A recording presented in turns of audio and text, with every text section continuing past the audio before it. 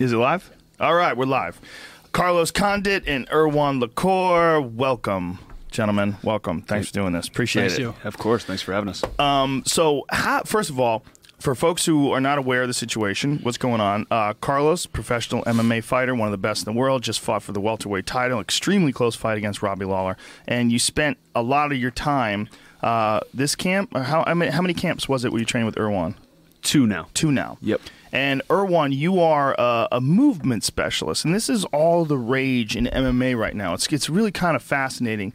As this sport grows and develops, we're looking at a sport that's really only realistically been around since 1993. That's when it sort of formed. Martial arts, of course, have been around forever, but as a sport where people really started picking it apart and trying to figure out what's the best way to pursue this, it's really only been since about 1993 when the UFC first started.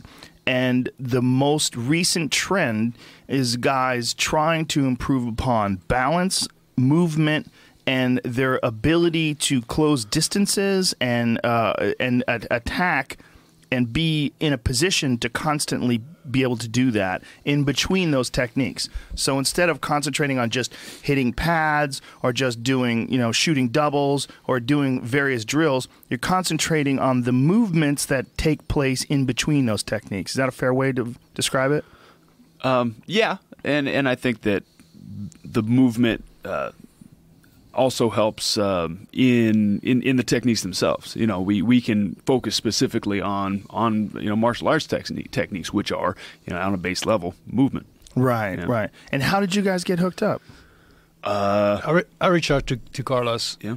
Actually, it's one of your comments that you were commenting on one of those UFC events, and you talked about the current state of the welterweight division, and at some point you talked about Carlos, and he was still recovering from his injury, and you said that at this point, he was 31 or 3 years old back then, and it was a serious injury, and that from then on it could only somewhat get slower, and that made me react because it was both true and not true. True from a conventional standpoint. That's true, but from a training, coaching, movement practice standpoint, I knew that there was a possibility to reverse that. To improve. Right, and that this is actually that comment that made me think, Carlos is right there, I need to reach out to him, I can train him, and I can show that there are some different methods that can bring results, even in seasoned fighters like Carlos. What is your background?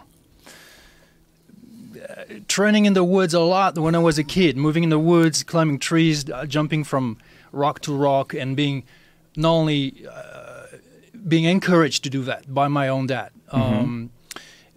And then later on, I did some extreme trainings, I would say, in Paris with a very small group, and we would climb scaffoldings, and we would jump off bridges, and we would balance on top of the scaffoldings, and like parkour type stuff. It was a parallel movement because the founder of parkour, David Bell, was almost my neighbor, and practically we're the same age, but we didn't know each other back then. And I was following an old guy, and we would do these trainings because we were somewhat wanted to go against the normalcy, how heavy the inertia of normalcy of wanted to do to know ourselves through movements and exercises and challenges that were completely out of this world. What do you mean by heavy the inertia of normalcy? What exactly do you mean by that? Well, I like to say that normalcy is a silent killer. A lot of people are just extremely bored by their day-to-day routines. Mm-hmm. It kills them. It shrinks their comfort zone all the time, and it robs their creativity, their vitality, because we're not meant to live such predictable lives. Mm-hmm. And we're supposed to be extremely adaptable at a mental and physical level, and we need to train that adaptability by presenting ourselves with the challenges that are going to maintain that adaptability. We need a strategy. If a lifestyle is boring, if we're bored in our lifestyle, there's nothing in this world that's going to really change that. we can entertain ourselves. We can consume tons of entertainment. Mm-hmm. But what we need truly to get out of this is a strategy, a perception of oneself that is different, and then the strategy that's in line with that perception of a stronger self, a more free self. I know it's very philosophical, but Yeah, well, I you asked me about it. I'm just telling you the way I think about it. If I had followed, the box, the textbooks, the conventions, I would not be in the place I am today. I would not have done what I've created. So it's a philosophy as much as it's a training modality. Because everything in life is philosophy. That you call it philosophy, outlook, perspective, opinion, values, whatever you call it. It's something in your mind, is a certain perception that makes you see yourself, see the world a certain way, and behave accordingly. Right. A bodybuilder, you may think that's purely physical, but it's not. It's a philosophy. The guy who wants to be big has a perception of himself as being very big, and is going to train accordingly. So it always starts with the perception, and then you behave accordingly. So everything in that sense is philosophy. Now, when you met this character, what were your first impressions? And why do all these movement teachers look like Jesus? Because that's a question that's been coming up over and over again on the forums, and I feel obligated to ask. Well, I think they Ido are. Portal. Yeah, I think they are along. They are of the naturalistic persuasion. Yeah. So first impression of Erwan was that he was very intense. We went and there's a wooded area there in Albuquerque, and I thought we were gonna go play around, walk on some logs and just kick it. And immediately, it's like, no, we're working, and it was from the first time that we started, he was demanding excellence and demanding quite a bit of focus. And for me, I'm kind of like a ADD type of person, and I'm that's why I fight. There's a lot of different things to do. I can move, I can play, I can focus at certain times, then go fuck around at other times. And working with Erwan, it's not only been beneficial for me physically, but also as far as my focus and just my attention. Physically, initially, it was hard, man. I was just maybe 7 or 8 months off of my knee surgery. My body was stiff. I had a great physical therapist, and we were making progress in that respect, but I wasn't there yet. I had a lot of imbalances. I was still kind of fucked up. What type of knee surgery? You had ACL reconstruction? Did you get cadaver or patella? I had cadaver. allograft, so a cadaver. Yes, sir. I like that. That's my favorite one. I encourage people to do that. I know that guys have said that it doesn't take, but when guys say it doesn't take, I always wonder if they were training too hard, too quick. So I have a good friend who's a orthopedic surgeon, and he told me that it's strong initially because they use somebody's Achilles tendon, which is 4 times thicker than your actual ACL. It's 150% stronger than a regular ACL. But as your body's assimilating it, it gets weaker. Apparently, your body does this scaffolding of its own cells around it as it's assimilating it to your own tissue, and it gets weaker during that point. Eventually, you wait a year, 18 months, it's going to be stronger than it was before. But in that period, 7, 8 months where you're feeling good, the inflammation's gone away, the swelling's gone down. You're like, oh, I feel amazing. I can go fucking train. I can go spar. Boom, you blow it. Yeah, and they say it didn't take, but that's not really true, right? I don't know. I don't think it's true. That wasn't my experience. Thankfully. From when I've talked to doctors, that's exactly how they said it too. That you feel really good and you start training hard, then you blow it out. Ed Herman did that. Dominic Cruz did that. A bunch of guys have done that, and it's very common. Yeah. So Erwan and I started working together. Initially, it sucked, man. I couldn't do hardly any of this stuff, and I'm a high-level athlete, and it was frustrating. So I would go, and I'd input a little bit of information from him. I'd work a little bit by myself, and then the next time we worked, I would have made some progress, and we'd work together for once a week, maybe twice a week for over a year now, and Now, how are your camps structured? Because a lot of people, they structure their camps, they're very regimented. They have particular days for strength and conditioning, and it's all sort of designed so that they have enough time to recover for their skill work, and especially if you're working at specific techniques for a specific type of fighter. And you would have to incorporate all these things, and then this movement training and stuff as well. Like, how would you figure out when to put that in? Did you have to experiment, or? Every camp really is an experiment because as I've grown as an athlete, I've changed. I've got older. I have to take more time off than I did before. I have to really, pay attention to my body. So we do have somewhat of a structure like that, but it's also all the scheduling is tentative. It's like, okay, yeah, I have this scheduled on this day, but if I'm feeling like shit, I'm not going to go in there and do that. That's a good way to get hurt. Right. It's a big fight. I can't get fucked up. So when you feel like real worn out, you have to sort of like really be paying attention to your body. Yeah, absolutely. And we do active recovery. My strength and conditioning, the place that I go, we do a lot of different things. They use some biofeedback software that's pretty cool. You stick some fucking sticky pads on your body and like an EKG thing, and it can actually tell you physiologically what your readiness level is. And this has been being used by a ton of different professional teams, collegiate teams and professional teams, and Olympians. So they're checking like muscle balance, lactic acid. No, what it does is it measures heart rate variability and central nervous system activity and the correlation between the two, and whatever their algorithm is that they've come up with to figure out, what the correlation means. They can, you got a little dumb screen that shows you blue or green, yellow, red. As far as your trainability, I can do strength and speed, but my power and strength, level readiness is down. And then so we use that as a tool. There's sometimes we just got to go. Sometimes you just got to go old school and be like, this is fancy, but I need to push through today. But it's a tool to help mitigate overtraining. Wow, that's really fascinating. So it seems like experience is probably the most important thing then. I think so. I think so. And that's hard, though. When I'm in training camp, I'm like a racehorse, man. I want to fucking run.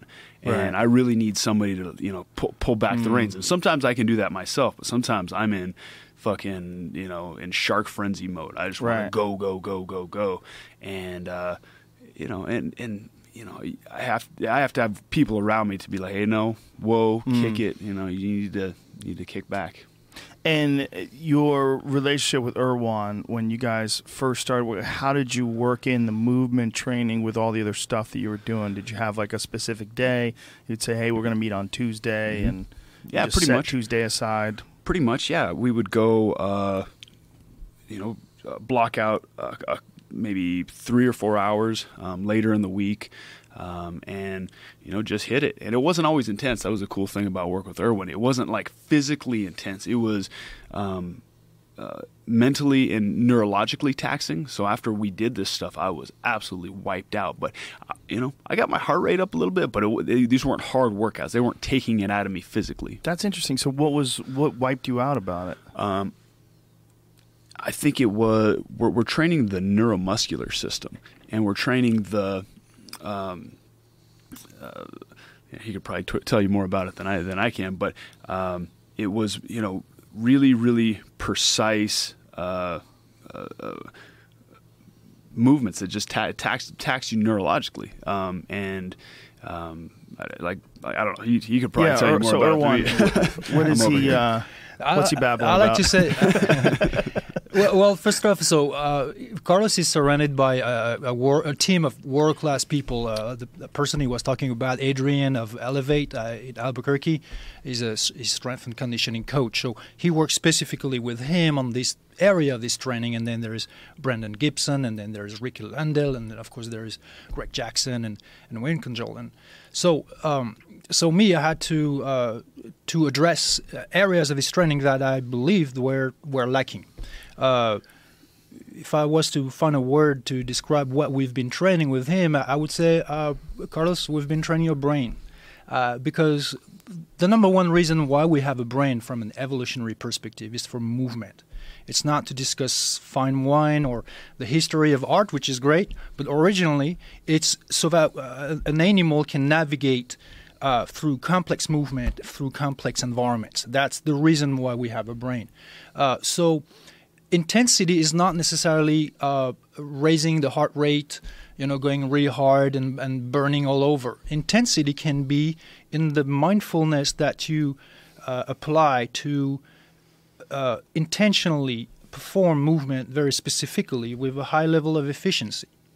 That requires a level of focus that challenges, stimulates, and help the cognitive functions grow.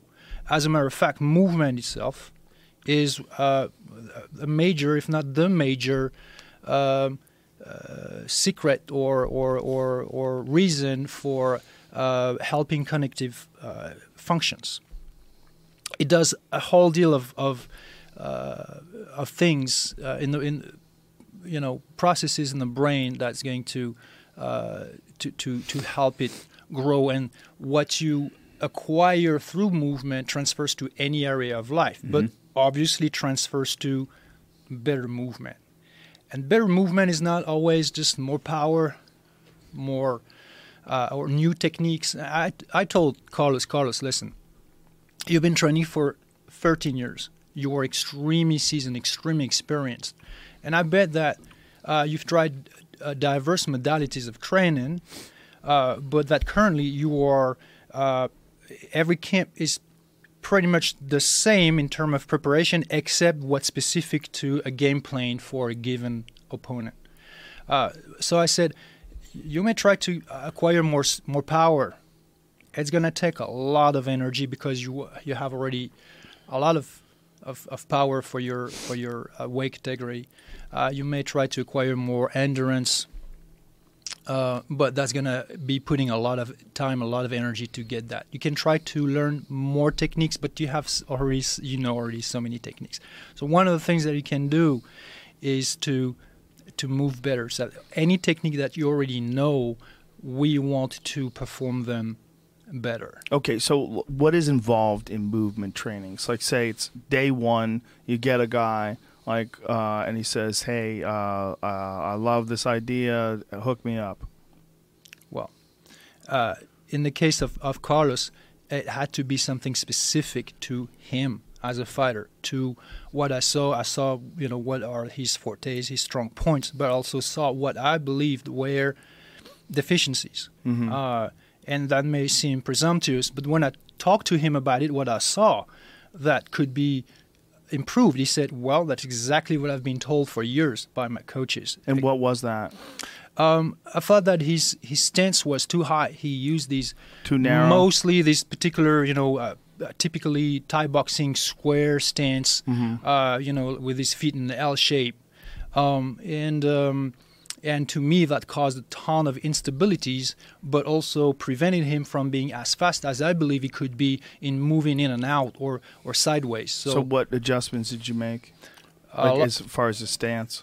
We the position of his back foot is orientated, at a 90-degree angle. So we moved it forward more at a 45-degree angle. But the problem when we did that is that when we have a square stance, basically your feet are in line. So if you move, you are relatively stable only because the back foot is going that way. So now when you move it that way, you shrink a bit your base of support. It creates even more instability. So what you need to do is to have your feet wider, to widen, a bit wider to the front or to the back, and then to the sides, like something like a width, shoulder width, or a hip width. So that was really a lot of when I was tweaking something, it may create a negative consequence. So we had to do a lot of drilling to improve that stance, to make it better. Now the stance that you developed, sort of classic stance, and you're a tall guy, you would fight tall and stand up high. Were there any issues when you started adjusting the way you placed your feet, or did you have to relearn things? In any way? Yeah, without a doubt. I've been training, Muay Thai since I was 15 years old, and so these things have been, stratified in my freaking my muscle memory for years. It took quite a bit of, and you still see me going back to my old habits. You're gonna, especially when you're tired or you're stressed or you're in different situations, you're gonna revert back to the thing that you've trained the most. But when I'm mindful of it, for the most part, I definitely think that the improvements or the adjustments we made were major improvements. We also worked on, instead of being real heavy on my front leg, having more of like an upright stance as far as my torso, and not being so heavy, being more 50-50 on my legs, and that allowed me to move in and out faster, not only forward but back. And that showed big time in the fight against Thiago Alves. I think that was the reason I was able to, get inside, land with the elbows as effectively as I did, and then kind of, get the fight rolling. We're seeing some. I love watching different sort of patterns that are developing that fighters start following. But one of the things that we're seeing, there's a lot of people that are standing in more of a karate stance. More sideways and wider stance, and with that, like sort of Lyoto Machida style, Gunnar Nelson likes to fight like that. You can bounce, Conor McGregor, you bounce in and out easier. It seems like a lighter footprint sort of stance. Yeah, and that's very much what we were aiming at. Yes. I execute it the way that I do because I'm a flat-footed kind of fucking goofy guy, and I do my best. I'm lucky I got a hard head sometimes because I'm not Mr. Technique all the time. But we definitely made improvement. I must say that working with Carlos, and he's extremely focused, actually. When he trained, it was like a zero-fat kind of training, like completely, entirely focused from the beginning to the end. Always really applied himself during the training, and I know that he drilled a lot also on his own in between every session to make those adjustments to make them become second nature. Because when you change any aspect of your technique, at first it feels unnatural because your brain is, you have something, certain patterns that are ingrained in your neuromuscular memory, and they are a little hard to change. But Carlos was able to change things really fast, actually, and I was always impressed by how fast he would make those progresses. And again, those progresses were not that much physical, in the sense of strength and conditioning, like you would have to work hard to. The changes were, I always told him, the body has it.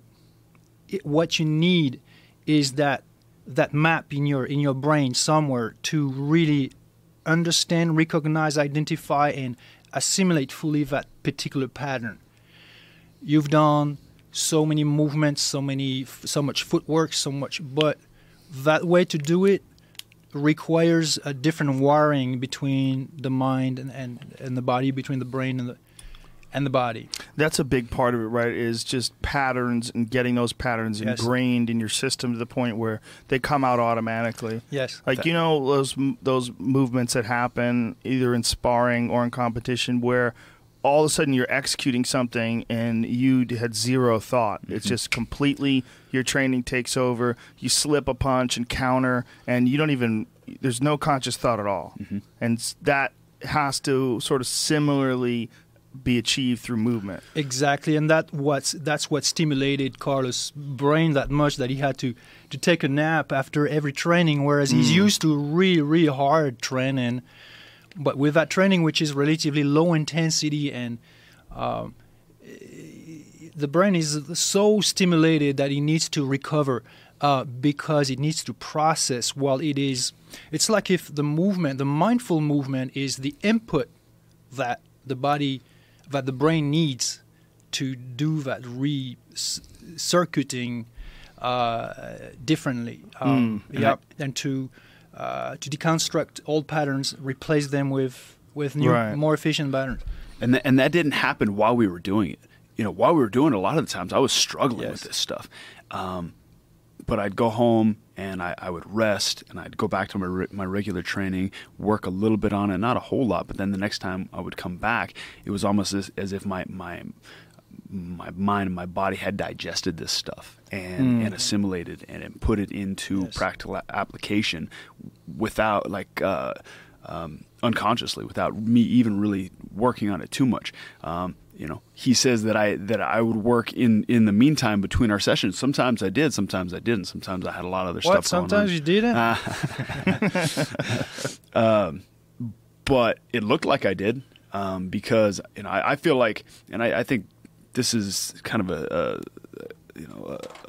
a consensus that you make gains during your rest. You can lift and lift and lift and lift, but if you never rest, you're never going to make those gains. The same thing with your technique and this neurological training.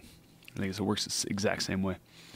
The whole movement that's going on right now is really fascinating because there's a bunch of different sort of branches of it. And there's like what Ido Portal is doing, there's what you're doing, but there's also what Nick Curson's doing. He's a guy who's a strength and conditioning coach for Fabricio Verdum and Rafael Dos Anjos. And I had him on the podcast and I asked him, like, what is like one of the most important things that fighters are lacking and that you try to improve on? And he said foot strength. And I found that to be really interesting. And when I watched what you guys were doing, a lot of this barefoot jumping and leaping and balancing, and it requires like some pretty extreme foot stability. It's the number one thing we addressed with Carlos. Number one, I said your feet are not strong. Wow. They're not smart enough.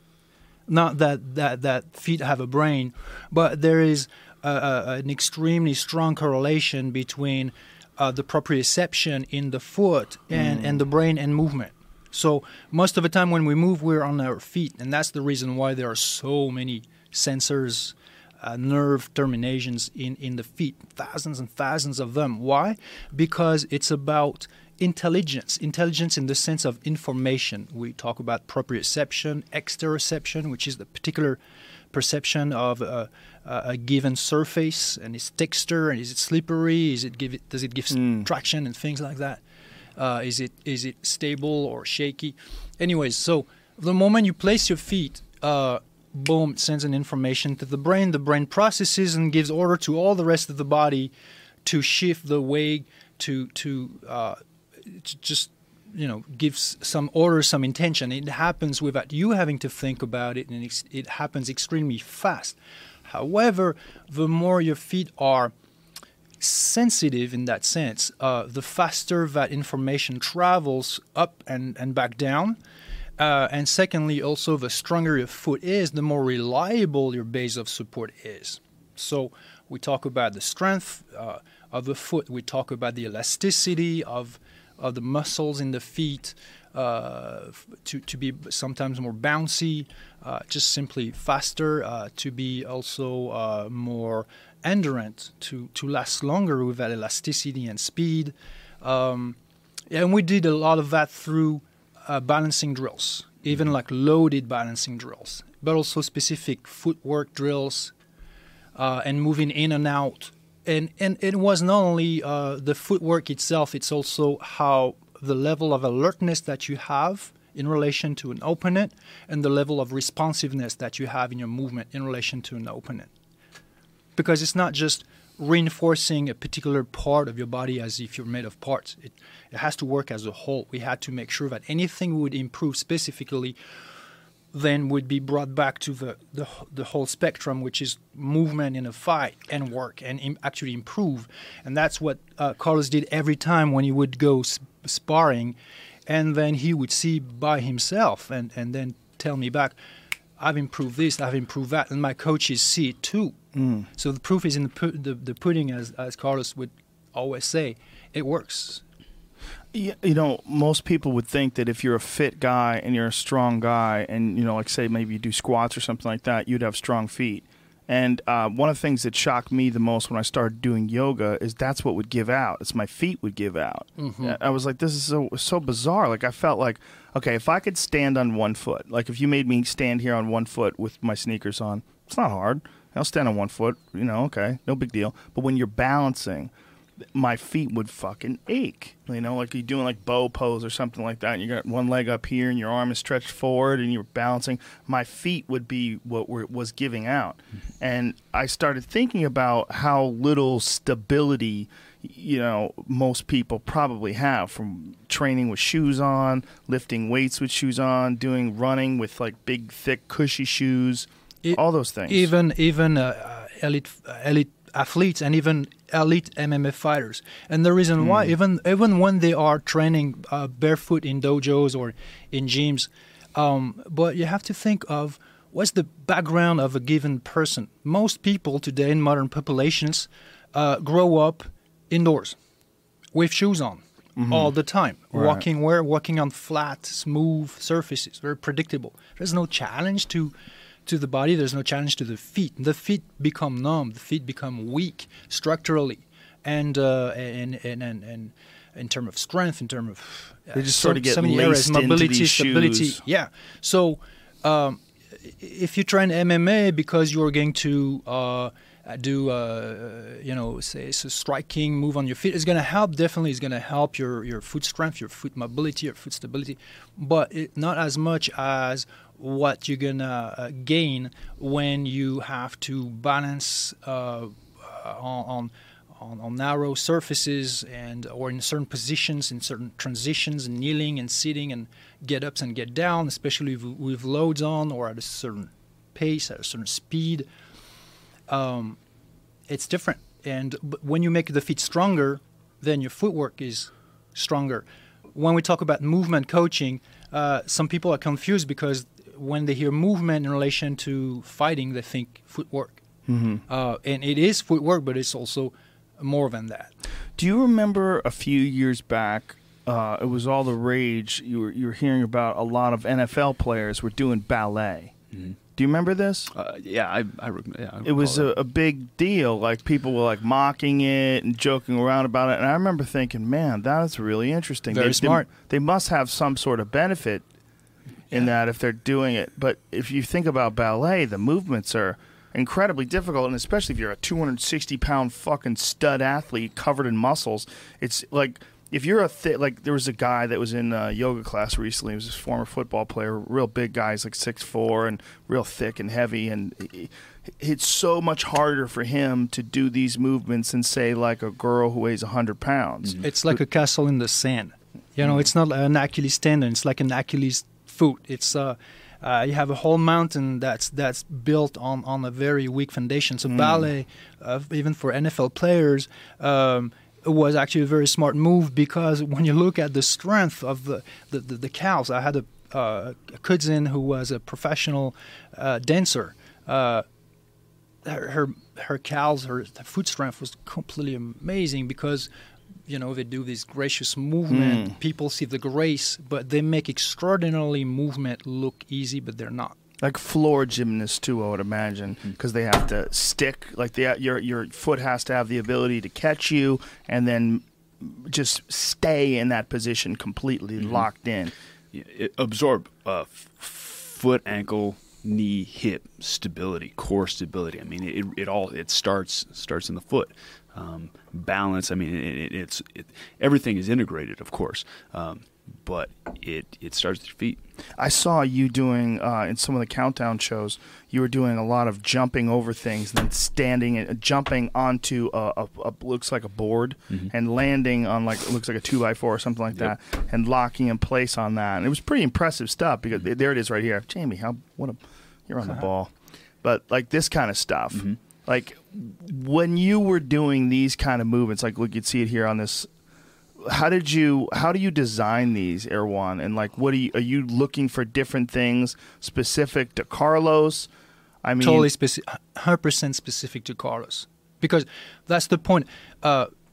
Movement coaching, for lack of better term, it's not giving a fighter random movements that are not fighting movements, Mm-hmm. ballet dancing or whatever, capoeira, tai chi. It could be anything. It could be any movement. Movement is it's a vast world or universe.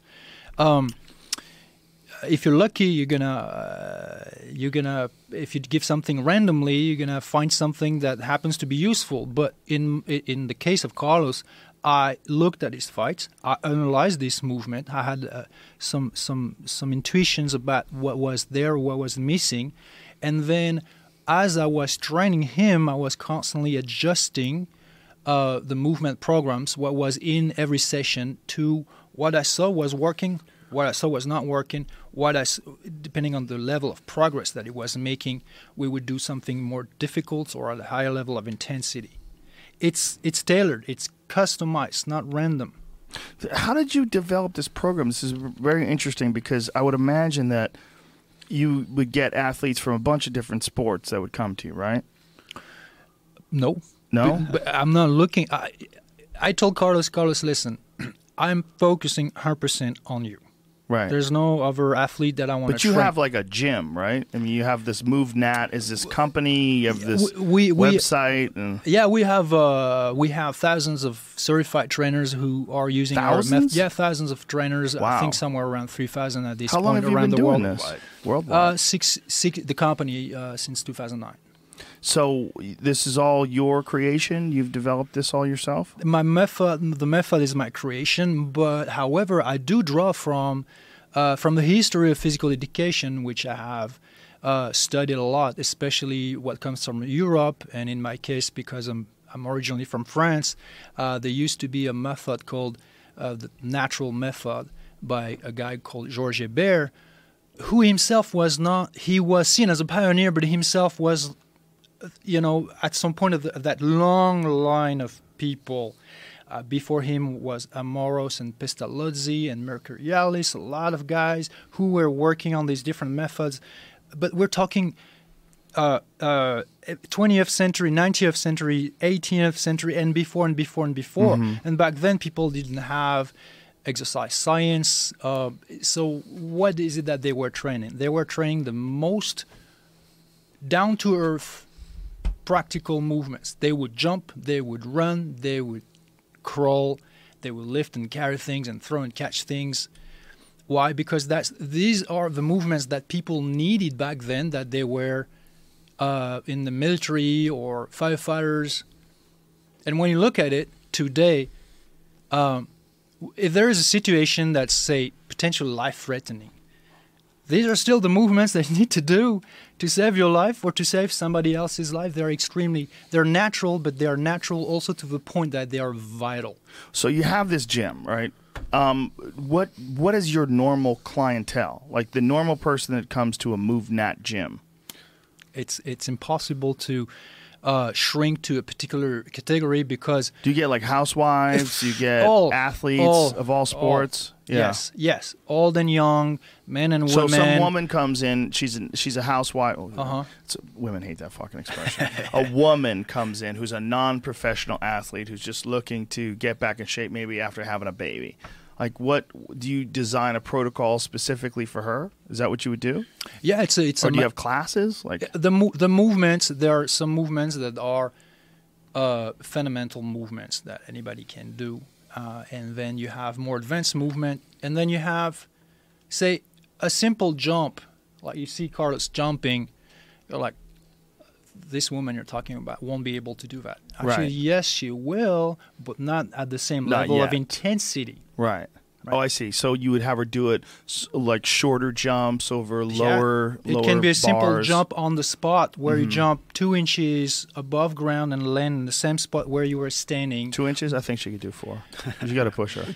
Yeah, exactly. Well, you just need to keep the training. Yeah, you got it. Never too hard, never too easy. That was actually also my concern when I started to train Carlos, because he was recovering, and I was extremely worried that I wouldn't do anything that would compromise his recovery in any way that would actually help him recover even faster. So you have a method only when it's scalable and also when it is progressive. And because these movements are natural, they belong to all of us. Like, it's like, what would be the best way to train a wild tiger? Like, can you imagine that you're gonna try to isolate their hind legs, and then try to have them do another workout for the front legs, and then put them on a treadmill for cardio? That wouldn't make any sense. That would be hilarious, because to be optimally strong and agile and like a good hunter, a good predator, the wild tiger just needs to be and behave and move like a wild tiger in its original environment.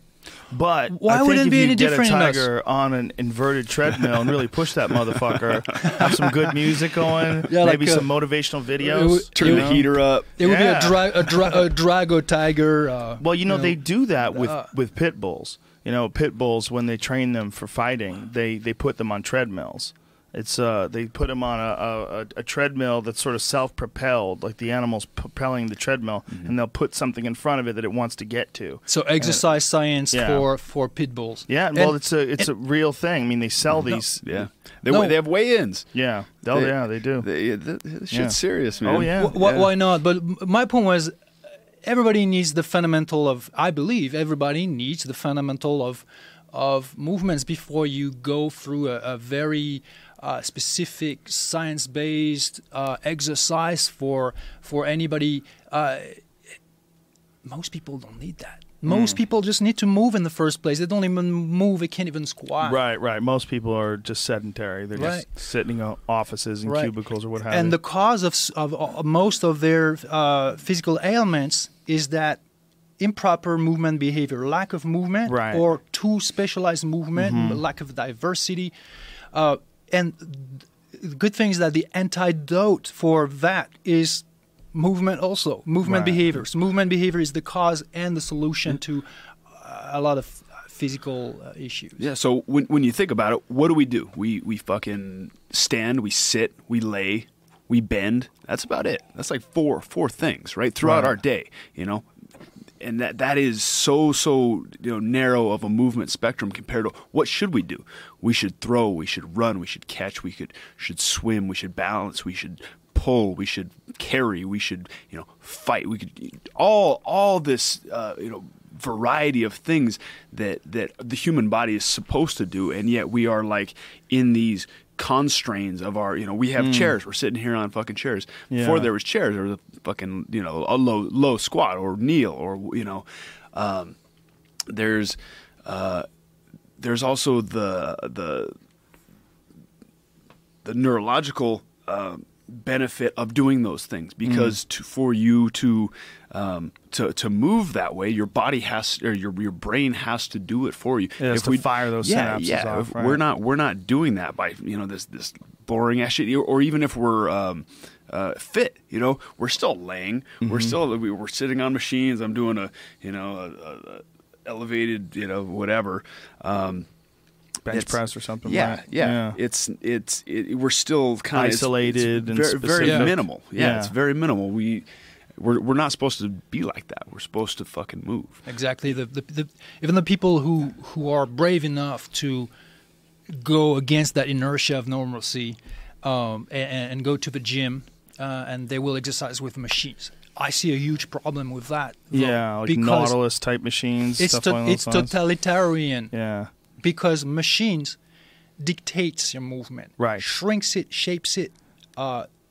You have no choice. You follow a very simplified pattern that's imposed by the machine. Right. This is not who you are. This is not what you're supposed to be and move like. Yeah. Because you're supposed to be highly adaptable in the way you move. But when you do try to isolate your muscles, you're treating yourself like you're a freaking machine. It's like a factory when you should be like a wild forest or a permaculture garden or something like that. It's not what you're designed by evolution or creation, whatever, to do. And so bringing it back around to MMA, to stepping in the octagon, to fighting, the nature of our sport has so many different variables. I mean, anything can happen. We go through, we're using various energy systems. We go from going aerobic to anaerobic to using an isometric hold all the way back through so many different things involved, because basically we're able to do whatever the fuck we want in there Right. with under a very limited amount of rules. So training this way just makes sense, because I mean it's much more along the lines of what we're actually going to do in competition. How much of a factor does plexibly play, and how often do you train flexibility?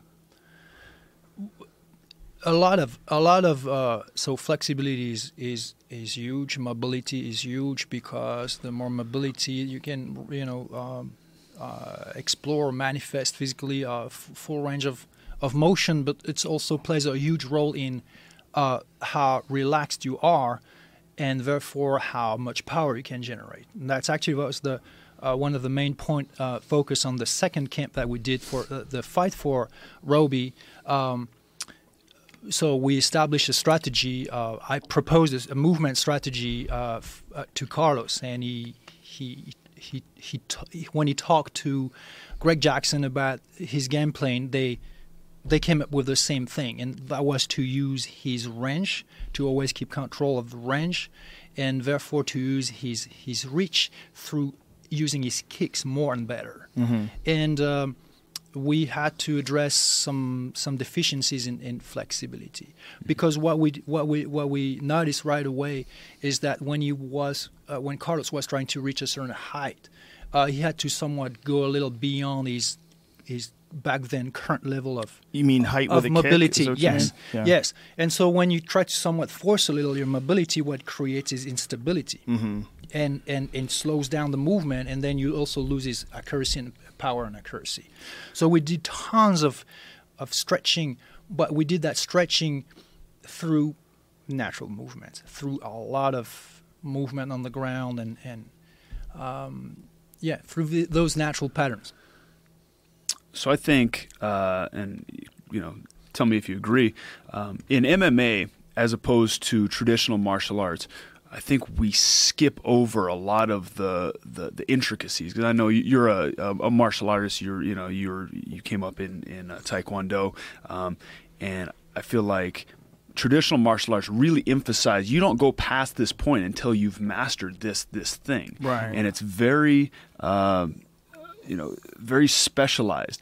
In MMA, I think we get a guy and he's got a wrestling background. We'll teach him a little bit of boxing. We won't get him necessarily super crisp. Teach him how to stay out of a few submissions.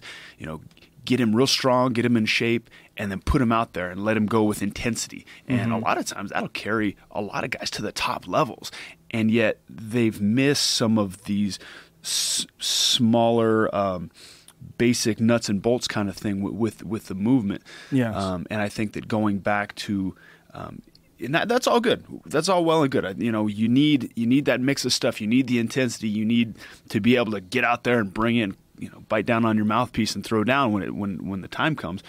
But if you have that, you can always go back and work on that other stuff. And that's what I feel like I did quite a bit with Erwan, is making these tweaks on these very fundamental things that had been skipped over, because I'm built to be I got the fighter thing here, and you put me against whoever, I'm gonna fucking go.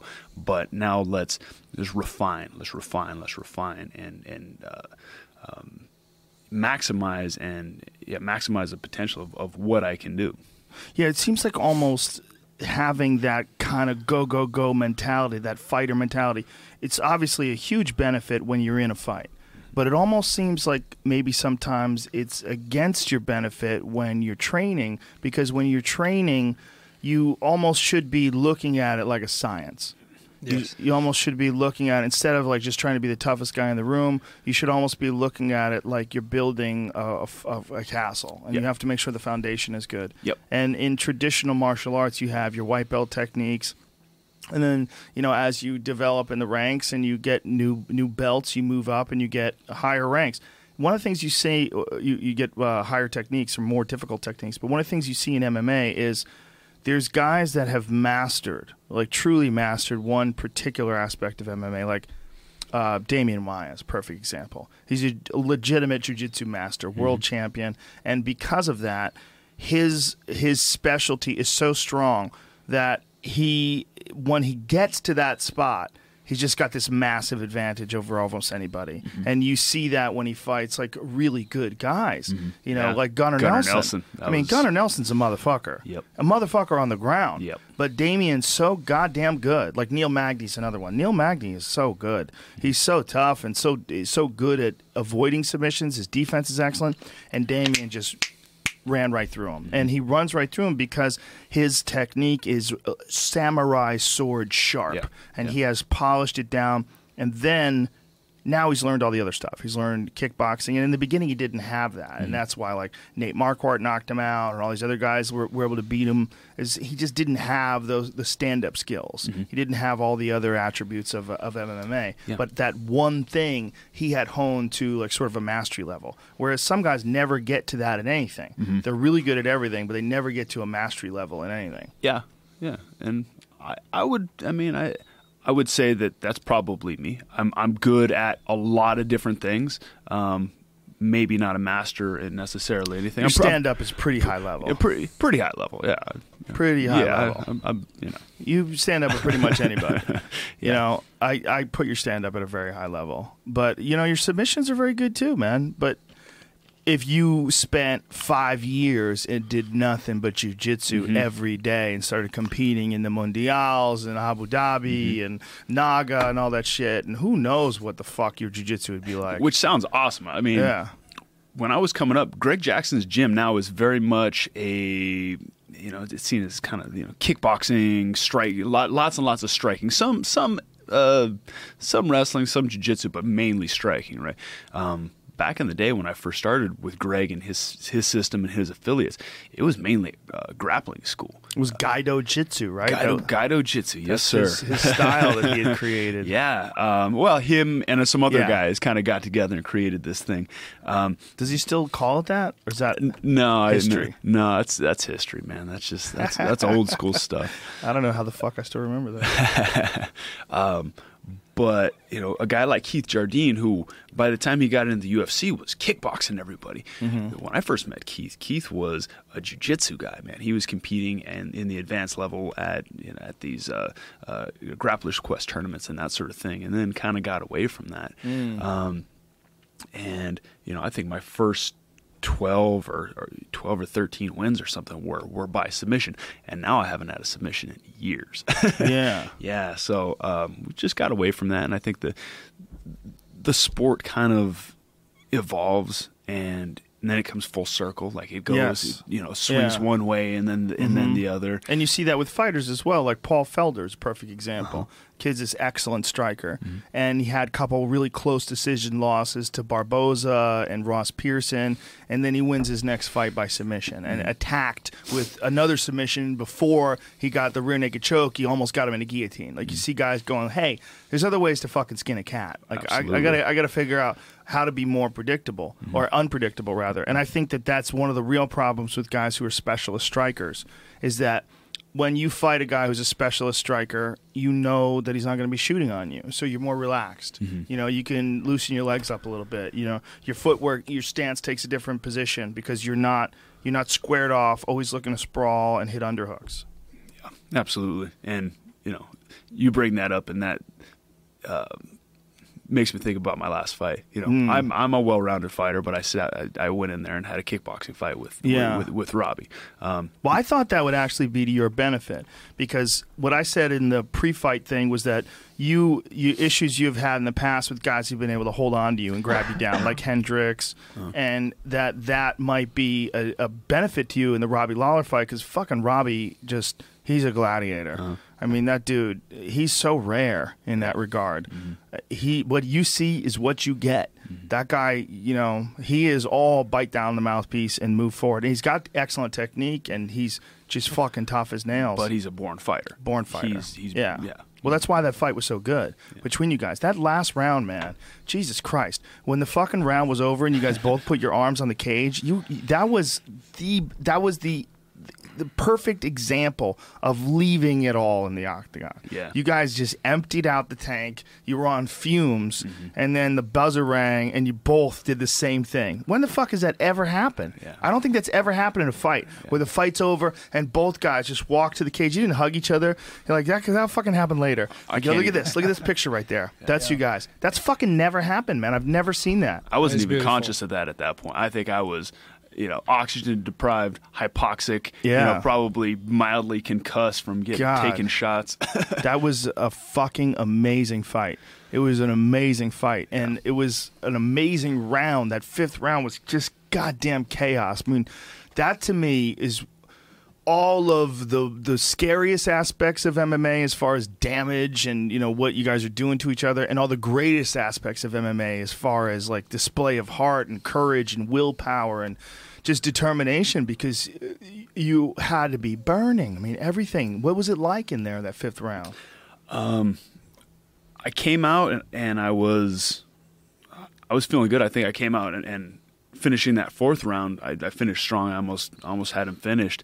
In that fifth round, I knew that he was going to come out like like a bat out of hell. So I wanted to finish strong. And you never know with the judges. Right. I didn't know where I was. I felt like I was maybe up on the scorecards, but I'm like, fuck it, I need to go out there. And I started the round really, really strong, I think. And then he woke up and came on. Turned on his beast mode like he does at the end of a lot of fights, and had landed some really heavy strikes, but it was, we were just digging. I don't even remember, honestly. I remember at certain points. I guess the only thing that I could compare it to was like being in the ocean and having waves crashing on you, and you're just getting your head above water just to get enough breath, and then boom, you're getting another one crashing down upon you, and you are out of breath, you're fucking struggling for survival, and and you're just doing your best to fucking to come up. A moment like that in a fight like that has got to be something that fuels you in a way that nothing else can when you're in the gym, because that those moments can happen. Like when you're thinking about slowing down in a strength and conditioning program, or when you're doing rounds in the bag and you're thinking about slowing down, that moments like thinking about that fight. I mean, that has got to be... Yeah, that's something tangible that you can fucking grab onto when you're hitting those points. You're hitting your edge, and you don't know if you can go any farther. That sort of thing can bring you through. There's the debate in MMA, like what is the most important aspect of training? Is it strength and conditioning? Is it skill training? How do you quantify that when it comes to a fight camp? And one of the things that Nick Curson was saying when I talked to him about it is like he believes that when a fighter comes to him, or when a fighter is preparing for a fight, they already have all these skills. They already know how to fight. They already know how to kickbox. They already know jiu-jitsu.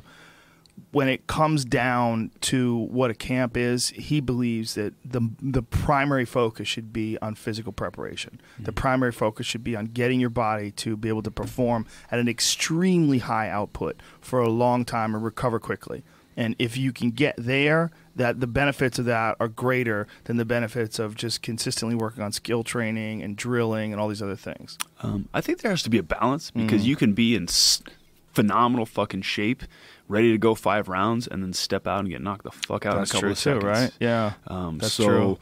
Or you could freeze up. Yep. So I think the mental aspect of it and the psychological aspect is super, super important. So do you drill anything like that? Do you have a mental coach, or do you have visualization drills or anything along those lines? I visualize, I do, but I've done this quite a bit. Coach I work with, Ricky Lindell, talks about bringing it to the moment. It's about being a game day player. I love Ricky, by the way. He's awesome. Absolutely. Great grappler, super smart guy, and just cool as hell. Just love that guy. Good all around dude for sure. But being a game day player, you get a lot of these guys in the gym, they're Killers, world beaters, but then the bell rings, they're under the bright lights, and they wilt. Yeah, and the doubts and then haunting home. Yeah, well, and then you get these other guys. You're like, really? He's fighting who in the UFC? And you're seeing him training. You're like, oh man, I don't know how well this. I don't know if I want to watch this. He's a nice guy. He's gonna get worked.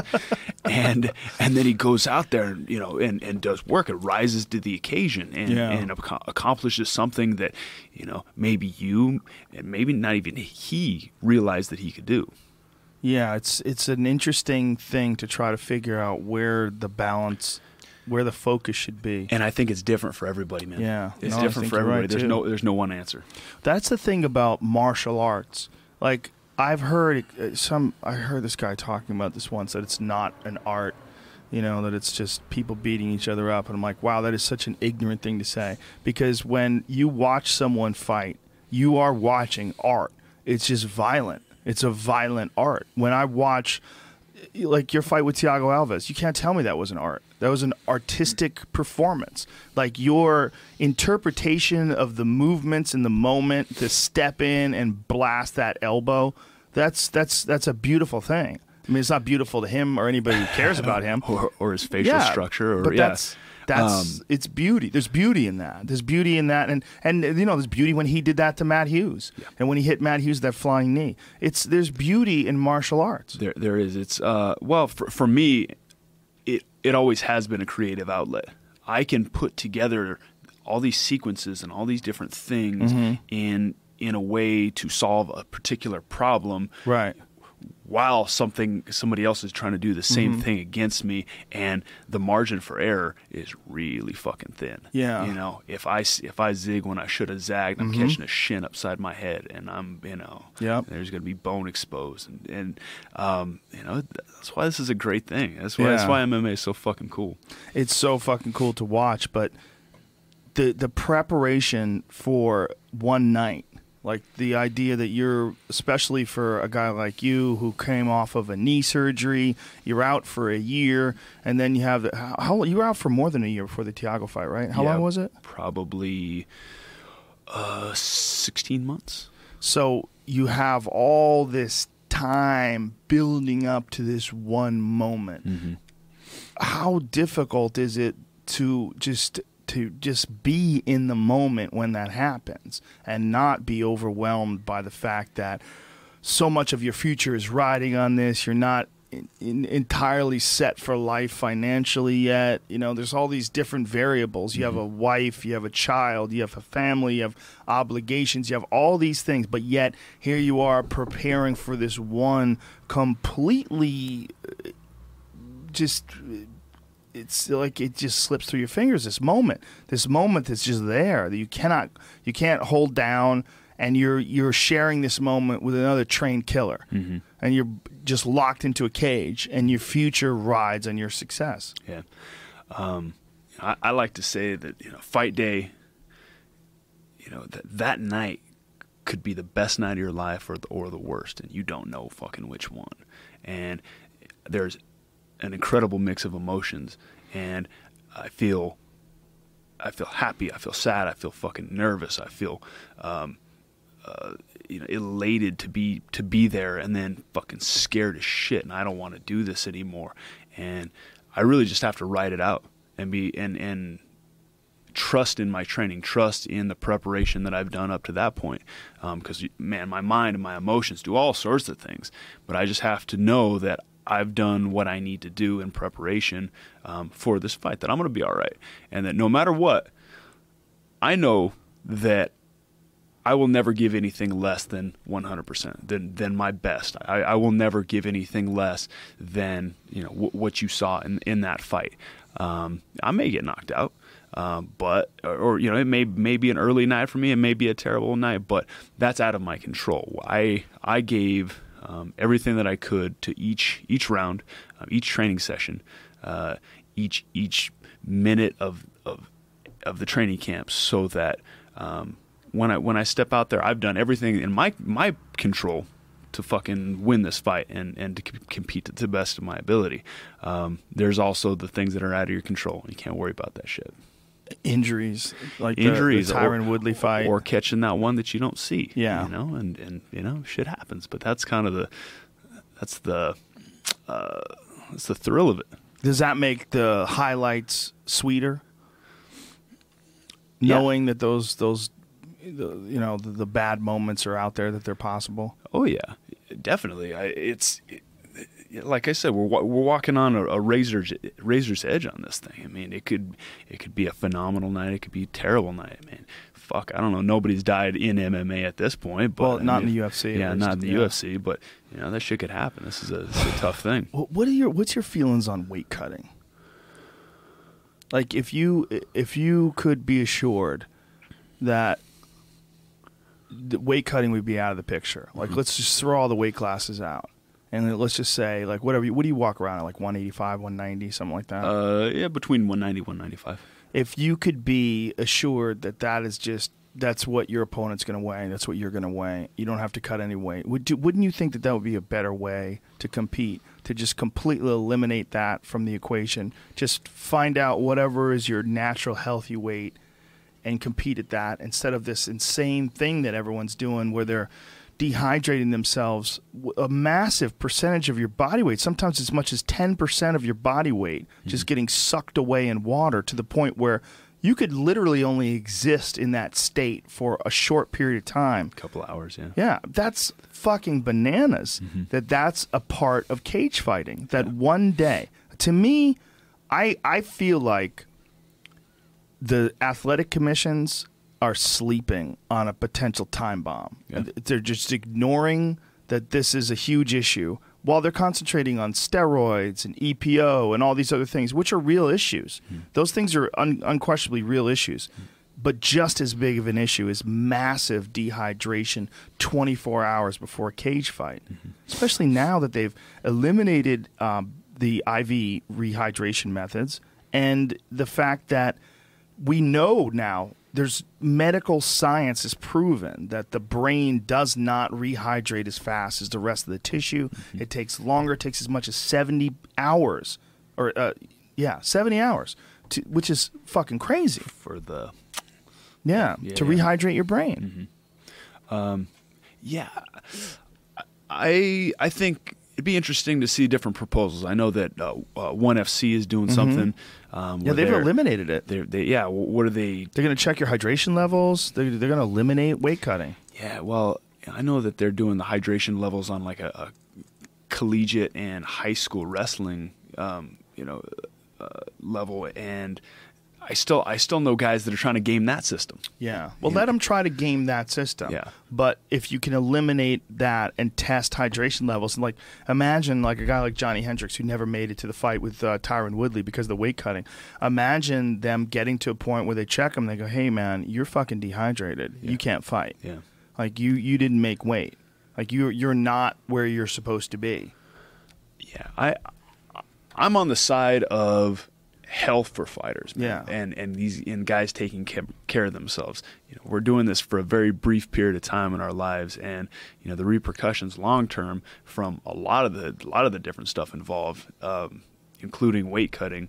This is going to have long term ramifications. So for internal organs, specifically kidneys, right? Yeah, man. And I think it ages you, man. It especially if you're not doing it correctly, especially if you're not living a healthy lifestyle year round. All of a sudden, boom! I'm gonna change the way that I eat so drastically that my body's gonna freak the fuck out. Which you see a lot of these guys, and then they don't make it to the weigh-in because their system isn't used to eating like this. I'm used to eating a bunch of bullshit, and now I'm all of a sudden eating greens, which is good for you, but your body's still going to have this reaction to it. Period, when you're not used to it. I would definitely like to see some change. If it benefits the health of fighters, I'm all for it. I don't think it could possibly not benefit them. I think that would be the biggest thing that we could do, even more so than I think what Jeff Nowitzki and the UFC is trying to do with eliminating performance-enhancing drugs is awesome. Yeah. I love the fact they're catching people. Yep. I can't believe that they caught Yoel Romero. Who would have thought that guy was taking steroids? That's crazy. Who would have thought that? Yeah. That's amazing. A couple of those guys, man. Definitely. I would have never believed it. Him or Hector Lombard was another one. Who saw that coming? That's nuts. Vitor Belfort? Are you kidding me? Nuts. Right. Cyborg? Really? Wow. Crazy. Yeah, I think that it's awesome because I mean, we're going to come to a point in time in the real near future where it's impossible to cheat. Yeah. I mean, they're pretty close to it now. Where they're so good at catching people, but they're also saving urine, which I think is fascinating. Save urine and blood for 8 years. Yep. To test it in case they don't have a test that detects whatever it is you're testing at this point. We can test you down the way. Exactly. And, and you can come off hot down the way, that is cool. They're super close to being able to catch you doing anything now. But what they're doing is they're coming up with all these little designer things and peptides, and that's what Yoel Romero got caught for, some designer peptide which artificially increases your body's own production of testosterone. So they're doing all this sneaky, weird shit that used to be totally undetectable, 5-6 years ago or what have you. Yeah, well, I think that's what they've been doing for a long time, correct? Like it's been like an arms race between the dopers and the anti-dopers. Yes. That's what I understand with Lance Armstrong. It was like a constant thing, man. It's like some super sophisticated fucking programs to beat these tests. Yeah, and with Lance Armstrong, one of the interesting things was everybody was dirty. I mean, it's not like MMA where there's a few guys that like Nowitzki, I think he calls it the smell test or the look test, where you look at them and you go, what the fuck's going on over there? Right. But with Armstrong, like none of those guys looked like Yoel Romero. They were just little skinny guys on bikes. Yeah. It's the nature of the sport, yes. and I think what they were taking is different than what fucking what these big muscled up prize fighters are taking. Well, another important distinction about these bans and about the banning of IV rehydration is now you can't blood dope because they used to be able to blood dope. Used to be able to pretty easy to just take your blood out and reinsert it into your body. You have more blood, and you get the same sort of benefits that you would get with EPO. So you can't do that anymore because they'll be able to detect. They can actually detect plastics in the blood that come from the bags and from the tubes. It's fucking nuts, man. That's wild. Yeah, it's nuts. It's fucking crazy what they can do. I've heard though, like we're talking about the arms race, that people can use glass syringe, glass, and then the vein, sterilized veins from animals as their tubing. That's what I've heard. Oh my god! Yeah. Oh my god! That's so crazy. Yeah, like sausage casing and shit. Oh my god! That's fucking. Now they're gonna check for pig veins and shit. Sausage casing. Oh, down the rabbit hole with all that stuff. That's Well, Nowitzki was telling me that they've now figured out a way to develop testosterone from animals. And it's semi-theoretical at this point. They haven't caught anybody who's done it yet, and that may be one of the reasons why they're holding on to this blood for 8 years. But he said they've figured out a way because right now I don't understand the process, but right now the way they develop artificial testosterone is through wild yams. They use Mexican yams. I fucking don't understand it, but somehow through yams they can develop testosterone. The yams are manly. Manly yams. I've always said, I am what I am. That's why Popeye knew. He was ahead of the time. They make me feel manly. So they've figured out a way through these carbon isotope tests to detect that the testosterone in your body was non-endogenous, that it was exogenous, that it somehow or another came from something else. But they won't be able to do this right now, at least, with animal testosterone. Which is so fucking bizarre. It will always be a race between the cheaters and those who control those. With the French Tour de France, cyclism, biking, and back in the early 20th century, they were doing it already. And then today, every Sunday, there is some competition somewhere, like a local short distance triathlon, and those, Sunday athletes, and they dope. Yeah, they're saying that like And they cheat. executives that want to like show off are taking EPO and entering in triathlons and winning them. Like so just- they can put that on their just resume. jacked to the tits on EPO, which is really fucking dangerous, apparently.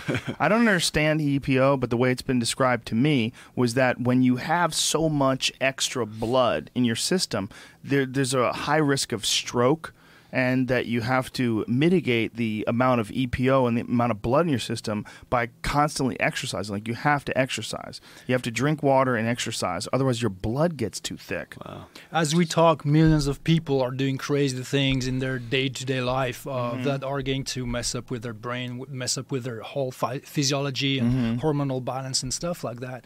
And they're not getting paid to do it. They just do it out of whatever, ignorance or laziness. Or so why wouldn't these professional athletes, Of course. some of them, Especially in combat sports. yeah. And Yeah, it's- I mean, there's one thing, winning a bike race is one thing, but not getting kicked in the head or being able to kick the guy in the head because you have that extra juice of energy.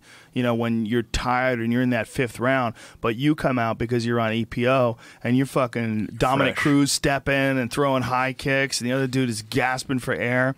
That's where it becomes a huge issue. Absolutely. I mean, we're talking, potentially life Yeah, and death. sure. Well, the way I describe MMA is it's high-level problem solving with dire physical consequences, Yep.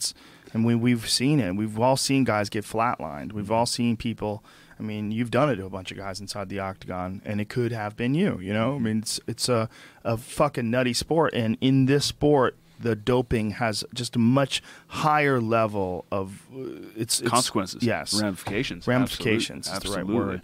What's interesting to me, though, I'm absolutely anti-doping, but I'm pro the science involved in it, because what we're experiencing right now, what I believe, is that we are in a period of time in human history where our understanding and the scientific understanding of the body and its mechanisms and all of the things that they can do to it is being sort of deciphered and tweaked and poked by all these various scientists.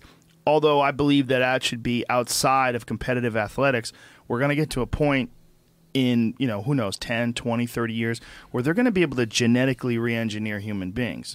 And this is all going to be out the window. I think we're kind of experiencing the last years of natural competition.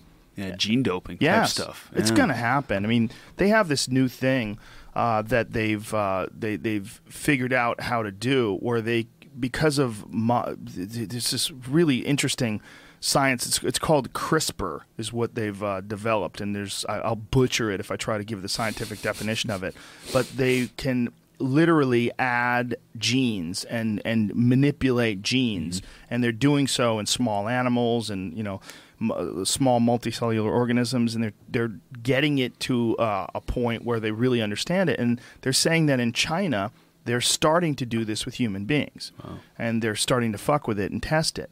And, you might see some Chinese Wolverine-type dudes in the next 20 years, and you'll know, well, that kid's the product of these Chinese experiments, Okay. I mean, that's what they used to call Correllin.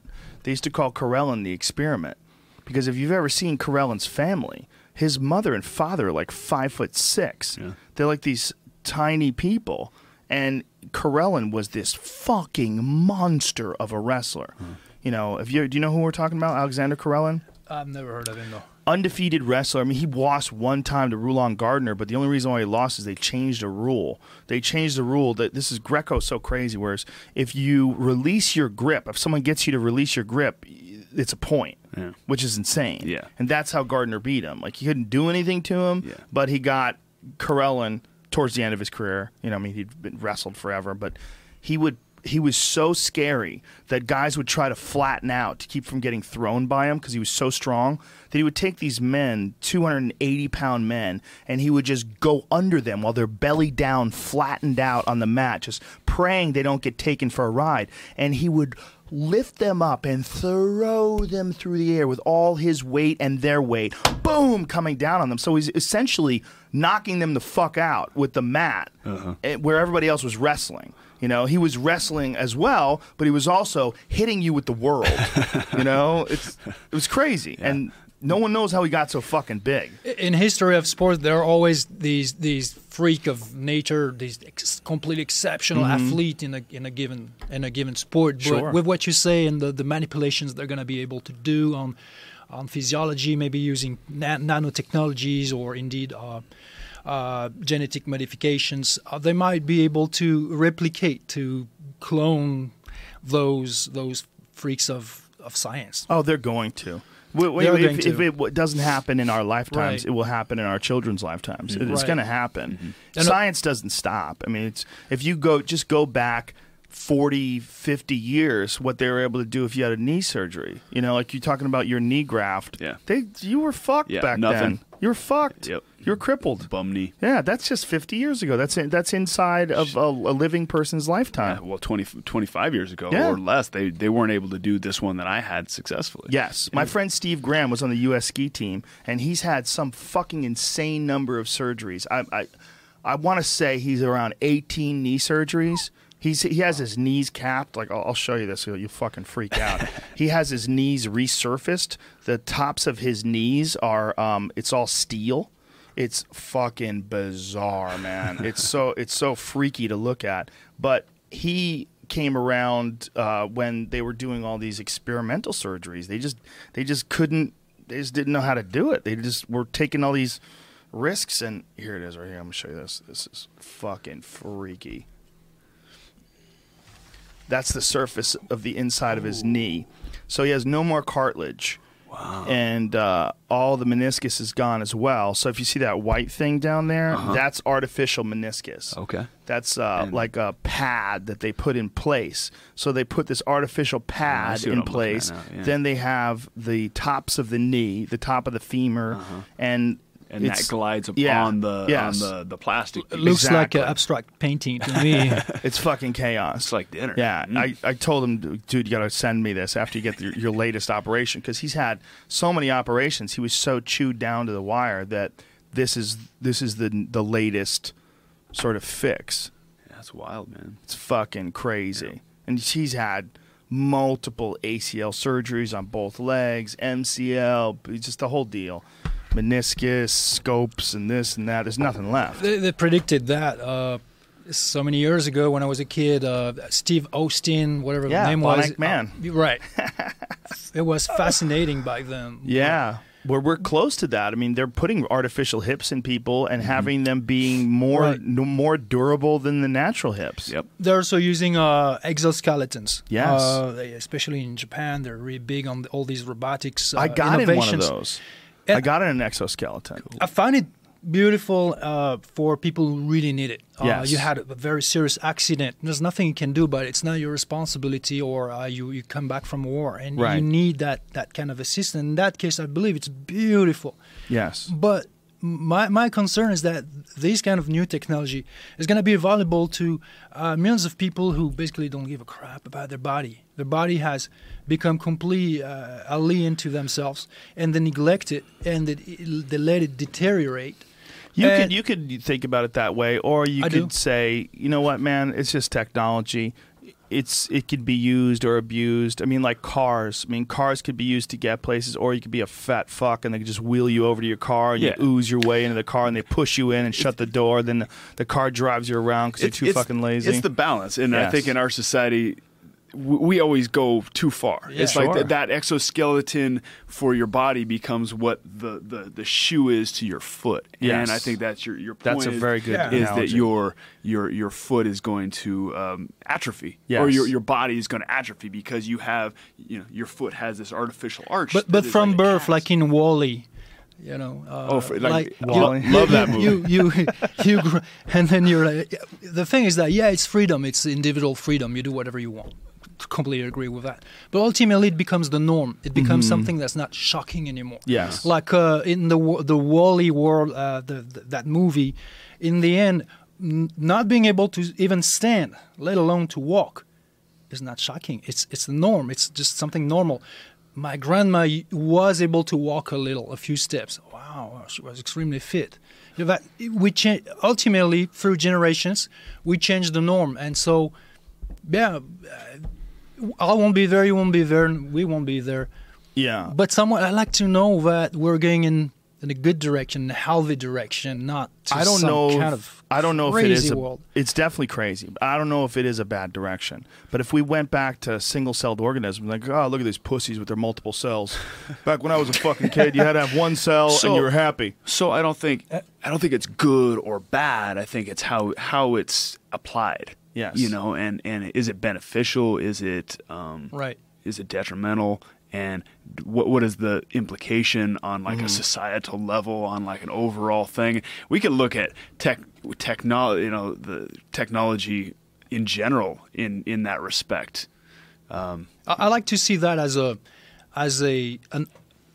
options, as additional benefits to our current society Right. and culture. Means that, let's imagine utopia, like a society where every individual would consider their own health and movement ability as somewhat their personal biological duty. Mm-hmm. So they would really make sure that they stay strong, they stay healthy, they can move, they're in shape, they're sharp physically and mentally.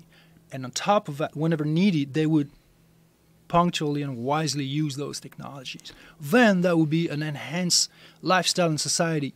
But when you have people, it's just there to support people who have voluntarily disempowered themselves, degenerated themselves. Then I don't like the direction where that would be going. Aren't we basing that on the current paradigm, though? If we keep moving in the same direction, it's entirely possible that you're not going to need to be in shape or get in shape. You're just going to be in shape. You're going to have something that they've invented, whether it's some sort of a biotechnology or what have you, where you never get out of shape. You're always physically fit. Your body regenerates tissue. If you lose an arm, it grows back. Yes and no. It doesn't mean, because here's the problem. You won't be the master of a technology. Somebody else will. The same way, it's like if everybody stops growing, if everybody stop growing their food. Mm-hmm. So when you're hungry, you need that food to be delivered to you, to be produced for you. If at some point the production of food is in the hands of very few people, there's no freedom anymore. Okay, so you say, yeah, but it allows you to be always strong, always fit, always healthy. Yeah, but the technology is in the hands of the few people, and when they want to take it back. That sounds like some Illuminati type shit. But it's that you don't have to go into a conspiracy theory to think about are you in control? Is it something that you can fix yourself? Like when you have a car or a bow or something, can you fix the technology yourself? Does it belong to you? Do you control it or not?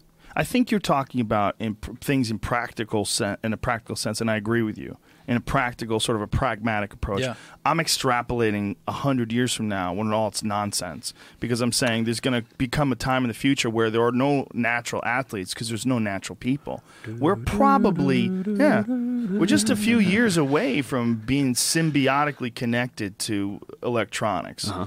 We're pretty close now with phones. You leave the house without your phone, you freak out. Uh-huh. Very few people live without a car. You know, you have your navigation system to get you around. I only remember like 3 or 4 phone numbers now. When I was a kid, I remembered everybody's number. I could be able to call my friends. I could be able to call my house. I fucking barely know my own home number now. So I give someone my cell phone number after think. You know, I have to think about that number. So you do give up some of your control. You give do, up some but of you your get Google. you get all sorts of good shit as well. I think true, and the bad shit that comes with it. Yes. Though. Right. So what 50 years ago they started, or maybe longer, I don't know. They started making fucking processed foods, and that was like the best thing ever. Oh my god, we don't have to fucking cook our food anymore. We could throw it, we could have it made for us in a factory, and we just throw it in the oven, and it's done. Yeah. Boom, this is the greatest thing ever. Fast forward, 30, 40 years, and now we're fat and unhealthy, and our trans fats, our and national corn syrup GDP, for our healthcare is fucking, our healthcare cost exceeds our fucking gross domestic product for the fucking United States, and we're just, there's good parts of it. Yeah, they probably made food safer in a sense. Less people are dying from fucking listeria outbreaks and that sort of thing. But on the flip side of that, now we're really fucking sick and fat. I 100% agree with you, Carlos, because it's not like you could say, wait, we won't be there when this will happen. There will be some adverse consequences to all this, but we won't see it. No, it's already here. It's already altering people's life today as we speak. The people are listening to us, maybe suffering from this and that. They don't even know why. Mm-hmm. Well, maybe you're surrounded by thousands and thousands of chemicals in all your hygiene products that that you breathe, that go through your pores, that go in your system, that alter your hormonal homeostasis and stuff like that. Mm-hmm. Maybe you're eating GMO. Maybe everything is altered in your day-to-day life, and you see it as something normal. Means you don't see it basically, and it doesn't bother you. You're not conscious of it, but it does bother you in how well you live. Well, and ultimately somebody's profiting off right. of it. Mm-hmm. Then that's the thing is with any of this stuff. I mean, it will become the norm if somebody's profiting off it. Sure. If they can sell it to you, if they can convince you that this is better, whether it is or whether it's not, but through whatever. They're already selling marketing. Water to us. Maybe they'll sell air to us, well, pure air. Aren't they in some places? Can't you buy canned air in China? I think they buy canned air with a little mask on it. You suck the canned air and you feel I've good done about that it. in Japan, air, actually. It's pretty enhanced wild. Air. Made my veins blue. What? It's wild, yeah. What? Yeah. Because you had so much pure oxygen. You could get it at like 7-Eleven over there next to this weird squid hot dogs. Just whoa. I did an oxygen bar once in Vegas. Remember they used to have those? Yeah, they're probably still around. I think they do. You put like a little pipe up your nose, and I'm supposed to be like, what am I supposed to be getting out of this? Yeah. It's like one of those oxygen things you see old smokers roll around with. Yeah, totally. And the thing goes up your nose. These little tubes go up your nose. And we're sitting there going, okay, what am I supposed to feel? A sense of euphoria, a lot of extra energy. And the cute chick that works there comes up and rubs your back and does that weird thing on your scalp. And you kind of feel, shit, I felt good. But it would come to your mind to do something like that if you're in the mountain and the air is pure, surrounded by trees. Why on earth would you try to put some whatever oxygen in your brain? You don't need it. Well, that's one of the things that I love about forests and trees is that you can physically feel the difference in the air because trees literally absorb carbon dioxide and express oxygen. They produce oxygen, you breathe it in. It feels My better. point is that you need these enhancements when you already live within an environment that is tremendously deteriorated, completely altered. Then you're like, oh my God, I need better air.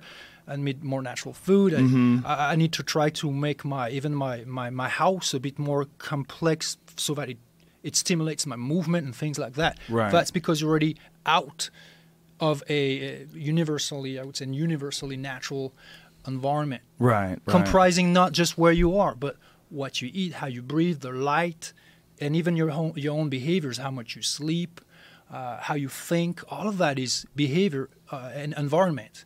Right. And all that will impact you positively or not in terms of how you look, how well you perform, how you feel. It all matters. All these variables matter. What is your diet like when you're training? And do you have someone who monitors that stuff? Do you have a dietitian that you work with or anything? So I worked with my Dolce for this last camp, this last cut. I met Mike when my knee was hurt and I was in recovery for that. Was doing some seminars. He was going and doing these talks at some military bases on diet, nutrition, holistic living, and they brought me out as the special guest or whatever, and I spoke on it too. But our philosophies on food and nutrition clicked. I mean, they were pretty much aligned. We have a little bit different approaches. I started learning about nutrition from a strength and conditioning coach when I was about 19 years old. Up to that point, it was whatever. I fucking was eating off the dollar value meal at Wendy's. Really? Yeah. During the time you're like fighting in the WEC or the UFC? No, this was before then. I was fighting in like little casinos out in the middle of the desert in New Mexico and like making $200 for a fight If you're lucky. at a 400-person venue. And yeah, so it was like, oh, if I only eat half of this 4-piece nuggets, I'm definitely going to make weight tomorrow. and you know, I vividly remember those days. Anyway, got with this guy. He just kind of taught me the basics, you know, basically taught me about macronutrients. And he mainly trained bodybuilders, but gave me some basics. And then since that point, I've, through my own practice, through my own practical applications of running through these training camps, running through these weight cuts, and absorbing information, going out there and looking at information myself, have kind of figured it out pretty much on my own. And I cook. I fucking love to cook. That's like my hobby, and so that helps out because I'm cooking as for fun, like kind of as a cathartic thing after I'm training, but it works well because I'm cooking the nutrient dense food that I need to perform and to train and to make weight and to be a high level athlete. I saw that you and Erwan were working on bow hunting exercises. Do you do bow hunting? Yes, I started bow hunting 3 years ago. I have yet to fucking kill anything. I'm very much a novice. Yeah. But I'm learning. And is anybody teaching you? Yeah, I've gone with some guys, some older guys that are my dad's age. My dad's not an outdoorsman at all. He likes to fish, but he doesn't go farther than about 20 feet away from his car to fish. So all this stuff, Erwan, if you could back that up a bit, please, Jamie, to that bow hunting thing that you just showed. What is involved in these bow hunting exercises that you got them doing? So that was in between the two camps that we did together, and Carlos already knew that he was going to fight Robbie Lawler. Shooting lefty, huh? But it was somewhere... No, actually, right. We were just fucking around both ways? Yeah. Yeah, it was somewhere late September, if I remember well. And New Mexico is the best spot to hunt elk. Next to Colorado. I was like, New Mexico and Colorado are the spots in this country. Yep. New Mexico is the best place to just live. Really? You think? Well, no, let's not Get on say the that. Let's microphone keep a it bit. a secret. Why do you say that? Diego Sanchez lives there? No. Yes! The beauty, the landscapes. But again, it's all the people will prefer another place. But there's a certain energy. Some places resonate with you more than others. Me, I moved to Santa Fe, New Mexico, never left, and then find Jessica, my soulmate, and everything is beautiful there. And well, you look like Jesus. It's a perfect place to live. Santa Fe, it's a lot of hippies. You got a scarf on, even though you're indoors. It's a perfect place. I'm European. I can afford it. Whatever. I'm French. So, what do you say to that? Yeah, what do you say to my scarf? Right. Fuck you. But you love New Mexico, though. Love New Mexico. I need to get there. I'm a New Mexican now. I can say, really? How long I can't say like they say, born here all my life, but yeah, you definitely don't sound like it. No, I have a profound love for this land. There, where I live, it's surrounded by 19 pueblos, so native Indian energy, which I really relate to. And so you can go and see like these ancient sites where they used to live. You can. They still live there in some of them. Oh Whoa. yeah, straight up. Yeah. Right. Like in the mountains, like tucked into the mountains? There's lots of reservations these also. mud kind of old school, like Stone Age apartment kind of buildings, and they have cable, and now they have cable. They got satellites hanging off the side of them now, and what? Man. Oh my God, that's insane! If you ever come out to New Mexico, I'll take you by Acoma, bro. Dude, I'm going. Wild. I've been thinking about going to New Mexico and doing a show there for a while. Yeah. I want to do something, and probably Albuquerque is a good place to go, right? Albuquerque or Santa Fe? Where should I go? Santa Fe's an hour away, so come to Albuquerque, and then boom. And there's a lot of stuff right around. Come hunt. Okay. Yeah. Okay. Yeah. There's the Apache, Jicaria, Apache, Mescalero, Apache reservations. It's still there. It's really a lot of cool stuff. That energy. A lot of cool stuff. A lot of cool stuff. But it's a secret. Let's not talk about it. Too late.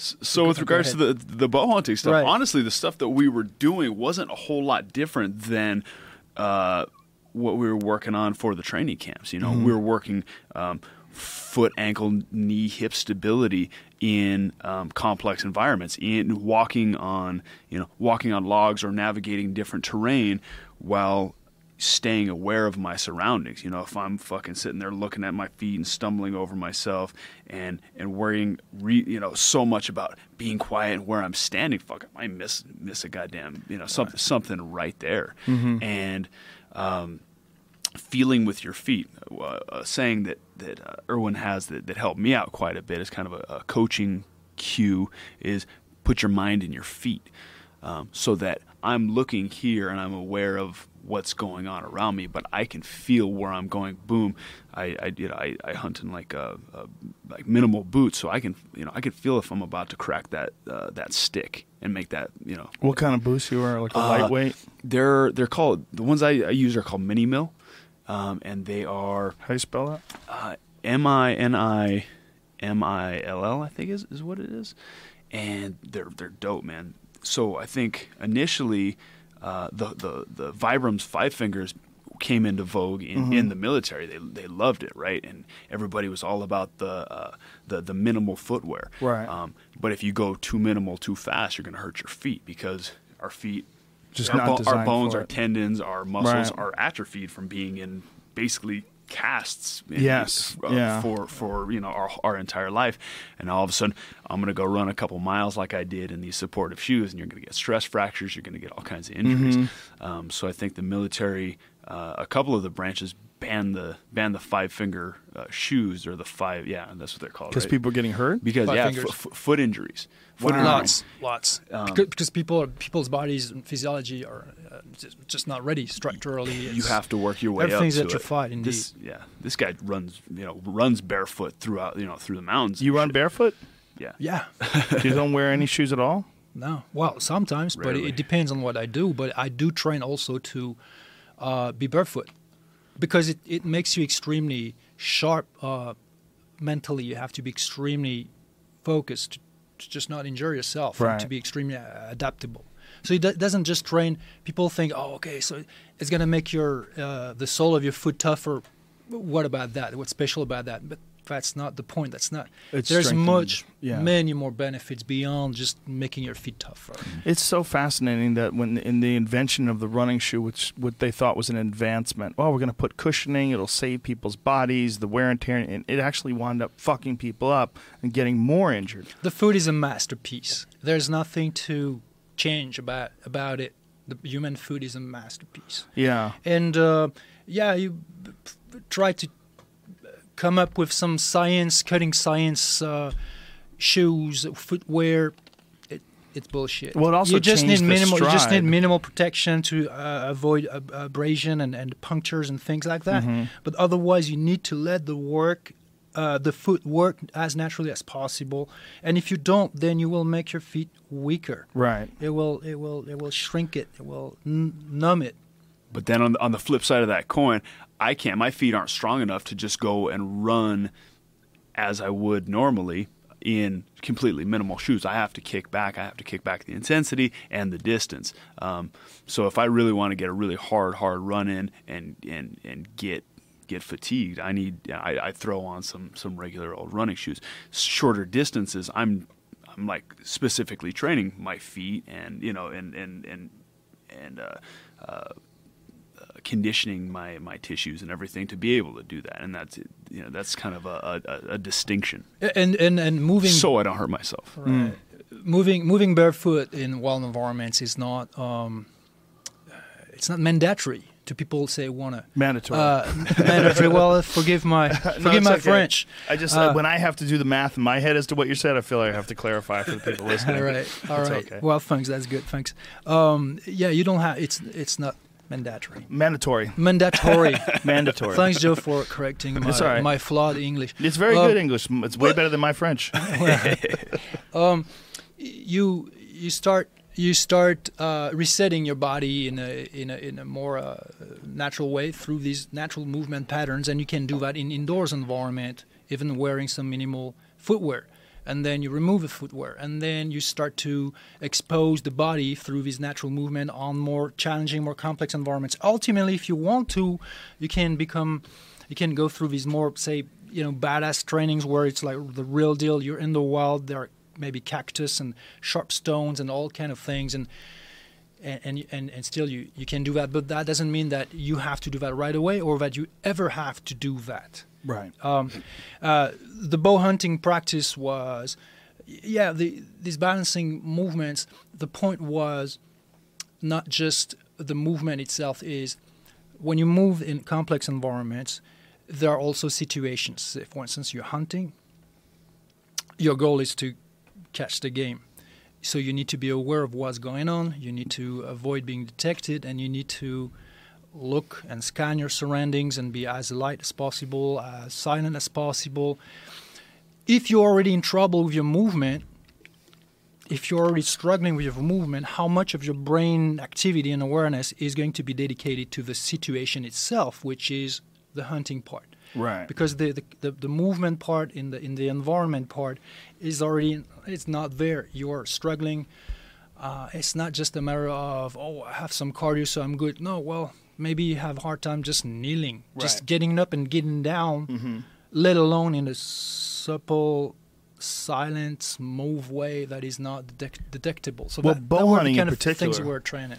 Bow hunting in particular has sort of experienced this most recently, this fitness movement, where a lot of guys are getting in extremely good shape to be able to run the mountains so that they can hike long distances and not be fatigued, and so that they can take shots and have some mobility where you can be on your knees, and for long periods of time you might have to be held at full draw while an animal's looking at you after having run up a hill. Exactly. And you're fatigued. And it's the difference between being successful and not being successful. I mean, in today's day you can still go to the supermarket, but ultimately what it means is whether or not you can eat or not eat.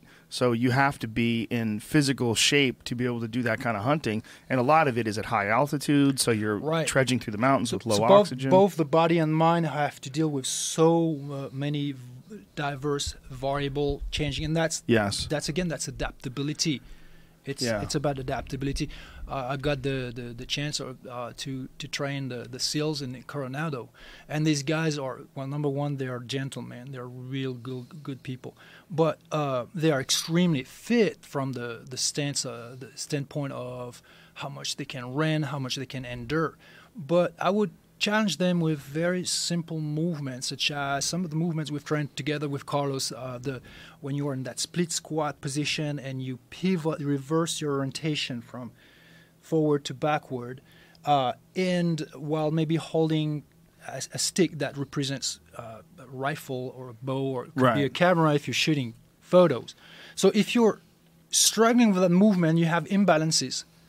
How much, again, of your situational awareness can be dedicated to the situation at hand, at stake? That's a good point. Because you're surviving the movement, like, whoop, excuse me, and then stay close to the mic. All right, and then for a split second, or maybe for a little longer, you're in trouble. So, in a cage situation, it's very similar, because you need to always keep an eye on your opponent. So you need that situational awareness, while also not having to think exclusively at how you move. So the more comfortable your movement, the more fluid, the more second nature it becomes, then the more attention your brain can dedicate to the situation and to the adaptability, the range, the timing, all of these subtle little adaptations. And your brain is in charge. Your brain commands, not the body. So the body needs to be able to move in a highly reliable way. Ultimately, that it is the movement itself or the situational awareness, it all boils down to the brain. What I was getting at before with the bow hunting is, and with regards to your diet, like, do you eat wild game, or do you get, like, what? I do, yeah. Mainly I eat grass-fed, free-range meats. I get as much wild game as I can. Like I said, I didn't kill anything the last 2 years, but the people that I did go with they harvested elk. So we all share the meat. So yeah, I eat as much wild game as possible because I feel like that's about as pure as you can get. Yeah, it really is healthy too. When you eat it, it does have like a different effect on your body. You can feel it if you're health conscious and if you're aware of what you're taking in on a regular basis. You're sort of aware of how your body reacts. You'll feel different when you eat wild game. It's just more nutrient dense. Yeah, and there's there's other aspects to it, man. When you see the animal die or you kill the animal, there's just a sense of gratitude, I feel like, for this thing giving its life to nourish your body, as opposed to buying something in a nice little neat package with fucking saran wrap over it. You don't really think that a life was separated to give you to nourish your body. Right. But when you go out and you see it, or it's in front of you, you realize that you're a little bit more connected to what you're putting in your body. And I think that disconnect is a part of the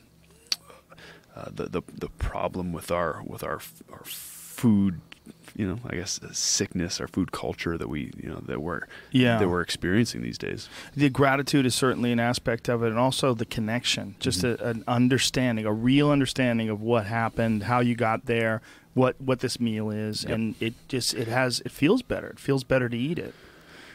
Yeah. It's a mix of things. You actually feel, as opposed to just not even thinking about not it. Even and just this is awesome. Now, Mike Dolce, you were saying worked with you for this last camp. What was the difference? Like what different things did you eat, and what approach did you take? Did you do any blood work to examine your nutrient levels? I did not. I didn't do any blood work. The difference was, we didn't change what I was eating. We changed the structure and the timing of when I was eating. I was kind of, I didn't have much of a structure. I was like, I'm eating the right things. I'm good. He's like, okay, well, no, this is how we're gonna do it. We're gonna, you're gonna sit down and you're gonna eat till you're full. Every 3 hours, you're gonna do feedings. You're not gonna kind of snack and graze here and there, which is what I was doing. Dude, it increased my energy levels immensely. Why? How so? In what way? I felt awesome. So I don't know why. I don't know the physiology behind it, but I think it's hormonal. I think so after I would eat these big meals, boom, I would get tired. I would get like a kind of insulin dump, be tired for a little while. But the next time I went to train, like I just felt like I had more fuel, more energy, more sustenance for these training sessions, and my weight cut was I've never had a weight cut as easy as that. We were eating, full large meals right up until the night, or even the night before weigh-ins. What? I came down so quickly, and I kind of have a weird deal, man. I feel like my body, I've cut weight so many times. I have 40 plus professional fights between kickboxing and MMA, and I think my body just kind of knows. It just drops. Even Mike's like, dude, I've kind of never worked with an athlete that just boom, boom. It's just on a schedule. It just my weight drops, but I felt amazing. I felt good in the fight. I think I looked good in the fight. I performed well. The cut was awesome. So you're eating big meals? Fairly big, relatively big meals. How many calories are they counted out? So I would say I would have probably an 8-ounce portion of salmon, probably a cup of white rice, and then a good amount of vegetables. We're talking about several times a day. Really? Yeah. Wow, that's interesting, because most people think of weight cuts being that you severely restrict the amount of calories you have. Your body starts to go into ketosis or what have you, starts absorbing fat instead of carbohydrates. You dehydrate yourself then after that, and that's how you get to that state. Yeah, well, that's one way to do it, and I've definitely done that way before. I've done it a bunch of shitty ways. What's the worst way you've ever done it? Not the chicken nuggets way, but like as an. But right around that same time, not eating. I remember. So my first kickboxing fight ever, I fought a guy named Andy Sauer. I don't know if you're familiar with Andy Sauer. That was your first kickboxing fight? First kickboxing fight ever. What the fuck is that? Yeah. Who's your manager? How long had Andy been fighting then? His record at the time, I remember 62-4 or something? 93-1.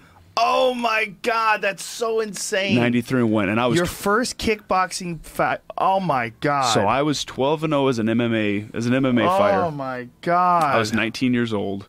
I had maybe 1 or 2 amateur boxing fights, and I had been training kickboxing for a long time. But anyway, I go out to. He had 90 what? 90 how many? 93-1. I remember. Oh my God. What fucking governing body sanctioned that? It was in Japan. I was the guy that they were bringing in Japan. Exactly. I was the guy that they were bringing in for the slaughter. Oh my God. And I show up out there, and I think I remember I was only like 8 pounds out, and we didn't know what the fuck we were doing with regards to the weight cut at the time. I was 19, and so I'm like, oh shit, and I just stopped eating.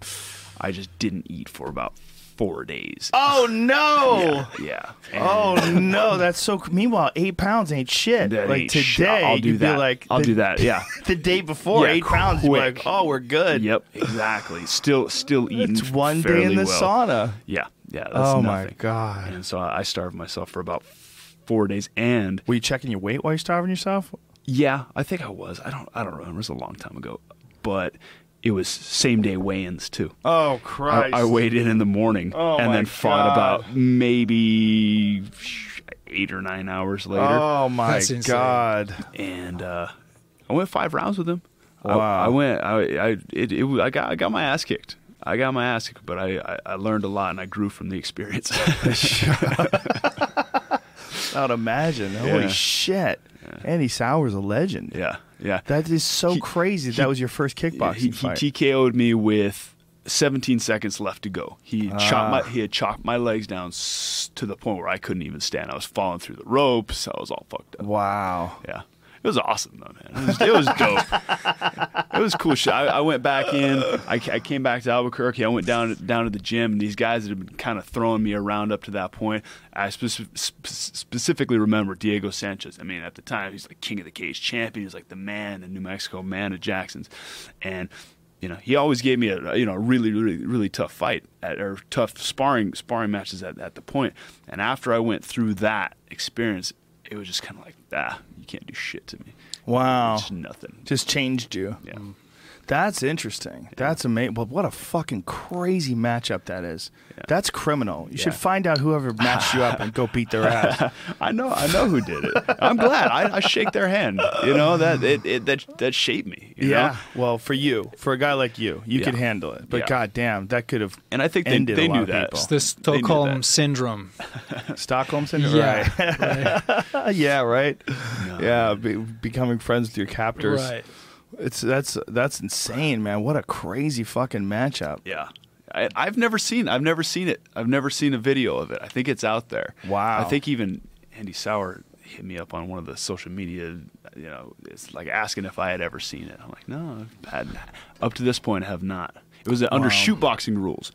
So shoot boxing, I don't know if you're familiar, was billed as no holds barred stand up. So it was throws and takedowns with kickboxing. Okay. No elbows. Like Draka?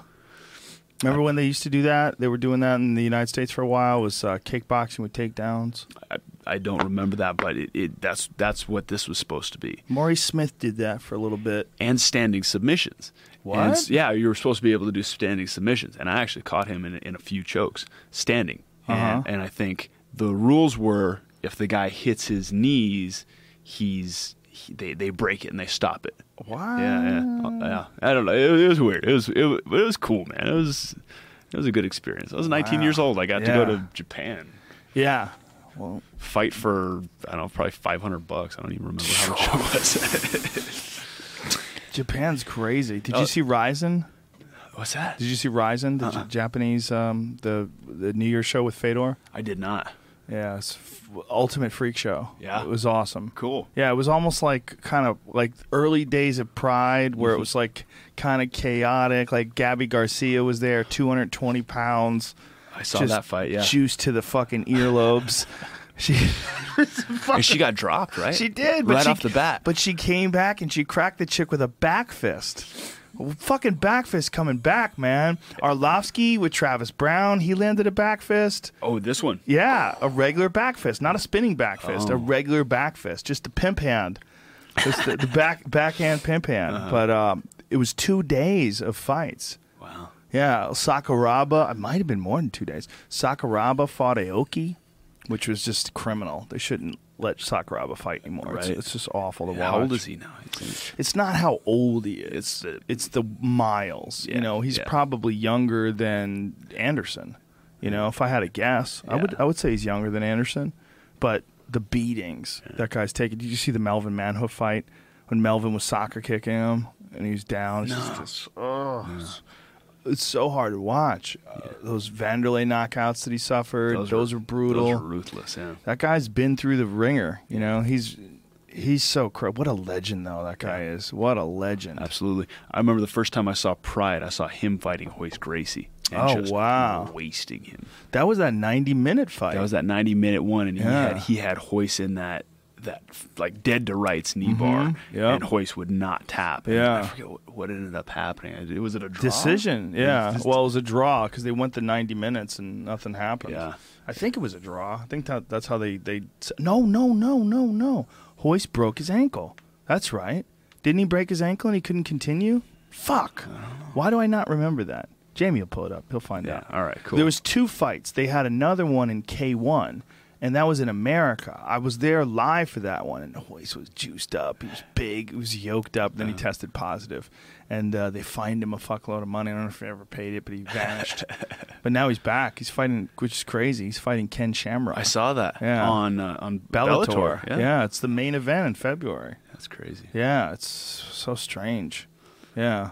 I remember their fight was the first fight I ever saw. It was the first UFC fight I had ever seen. And Sakuraba and Hoist? No. Ken and Hoist? Ken and Hoist. And Wow. Hoist was choked him with his gi. Yeah. And it was wild, man. That was The early days, man. The first fight I ever saw was Orlando Veit versus Remco Pardue. When Remco Pardue took him down and elbowed the fuck out of him from side control, or he had him like that judo scarf hold. Yeah. Yep. And I remember watching that going, Jesus Christ, what kind of fucking crazy sport is this? And the Pardo guy kind of hits him a few times, and then he kind of he's like surprised that he's knocked out, and he kind of just lets him go. Yeah. The refs at the time would just let them melee each Yeah, other. Oh my Big God. John. Big John was one of the refs back then, which is crazy. You remember when, what the fuck is his name, fought that ninja dude, Pat Smith. Pat Smith fought some dude who was like doing, like, they had his pre-fight video, and his pre-fight video he's doing like ninja techniques and like fucking all this crazy shit that doesn't really work. And then he got in there with Pat Smith, who was a pretty seasoned kickboxer. Yeah. And it was dropping just wicked elbows on him, and like from the mount, and like knocked him out, and then woke him up, and then knocked him out again before the ref stopped. Yeah, well, he got up and it was just a bath of blood. His whole head was essentially opened up. Boy, that was the early days, man. The early days were really fascinating because I mean, you were around martial arts before the UFC, so you had seen, like, you know, you'd seen karate and you'd seen all these different judo and all this different stuff, and nobody really knew what the best stuff was. I always knew that wrestlers could take you down. I always knew that was going to be a problem because I wrestled in high school, and I had a good buddy of mine, my friend Steven Arduino, when I was doing Taekwondo and he was wrestling. One of the reasons why I got into wrestling is because I didn't think that he could take me down. Like, we were out in the grass. He's like, I could take you down anytime I want. I'm like, bullshit.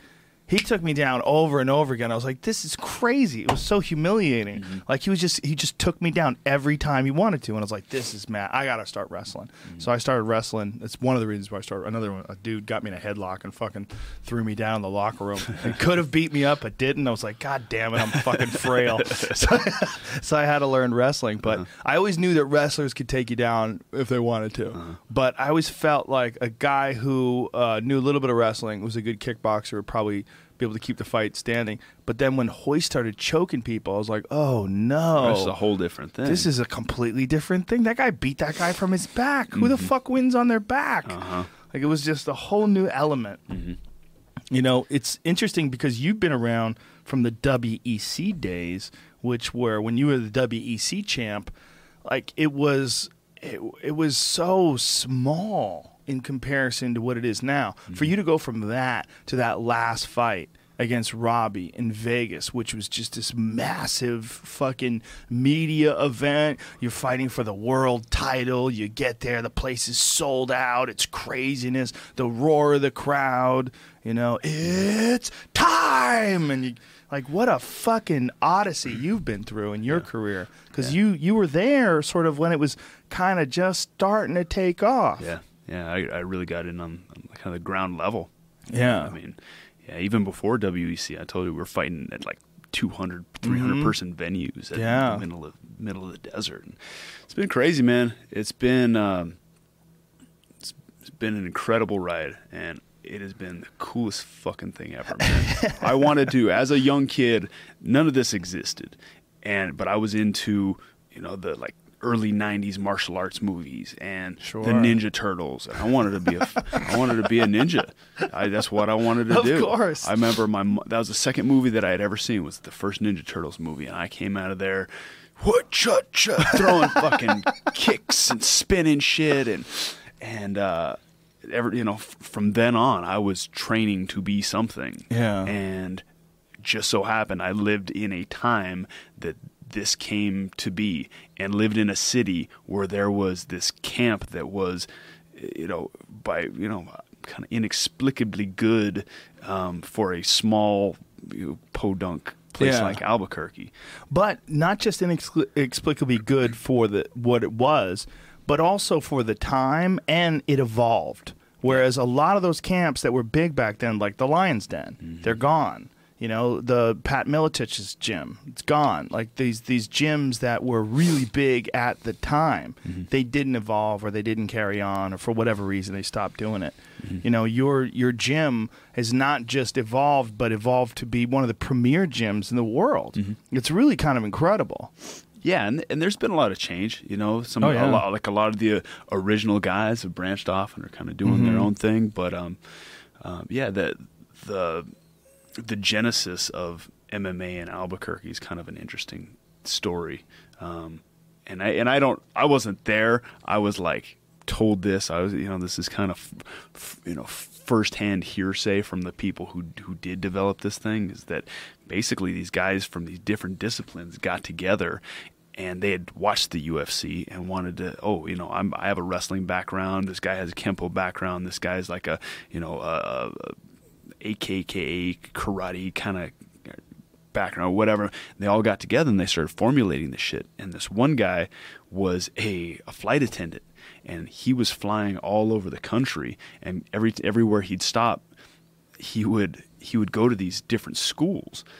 Because there wasn't the internet at the time. You couldn't jump on YouTube and look at techniques. Right. So he would go. The guy's name is Chris Luttrell, and he cornered me for my fight against GSP, and is one of the founding members of Jackson's.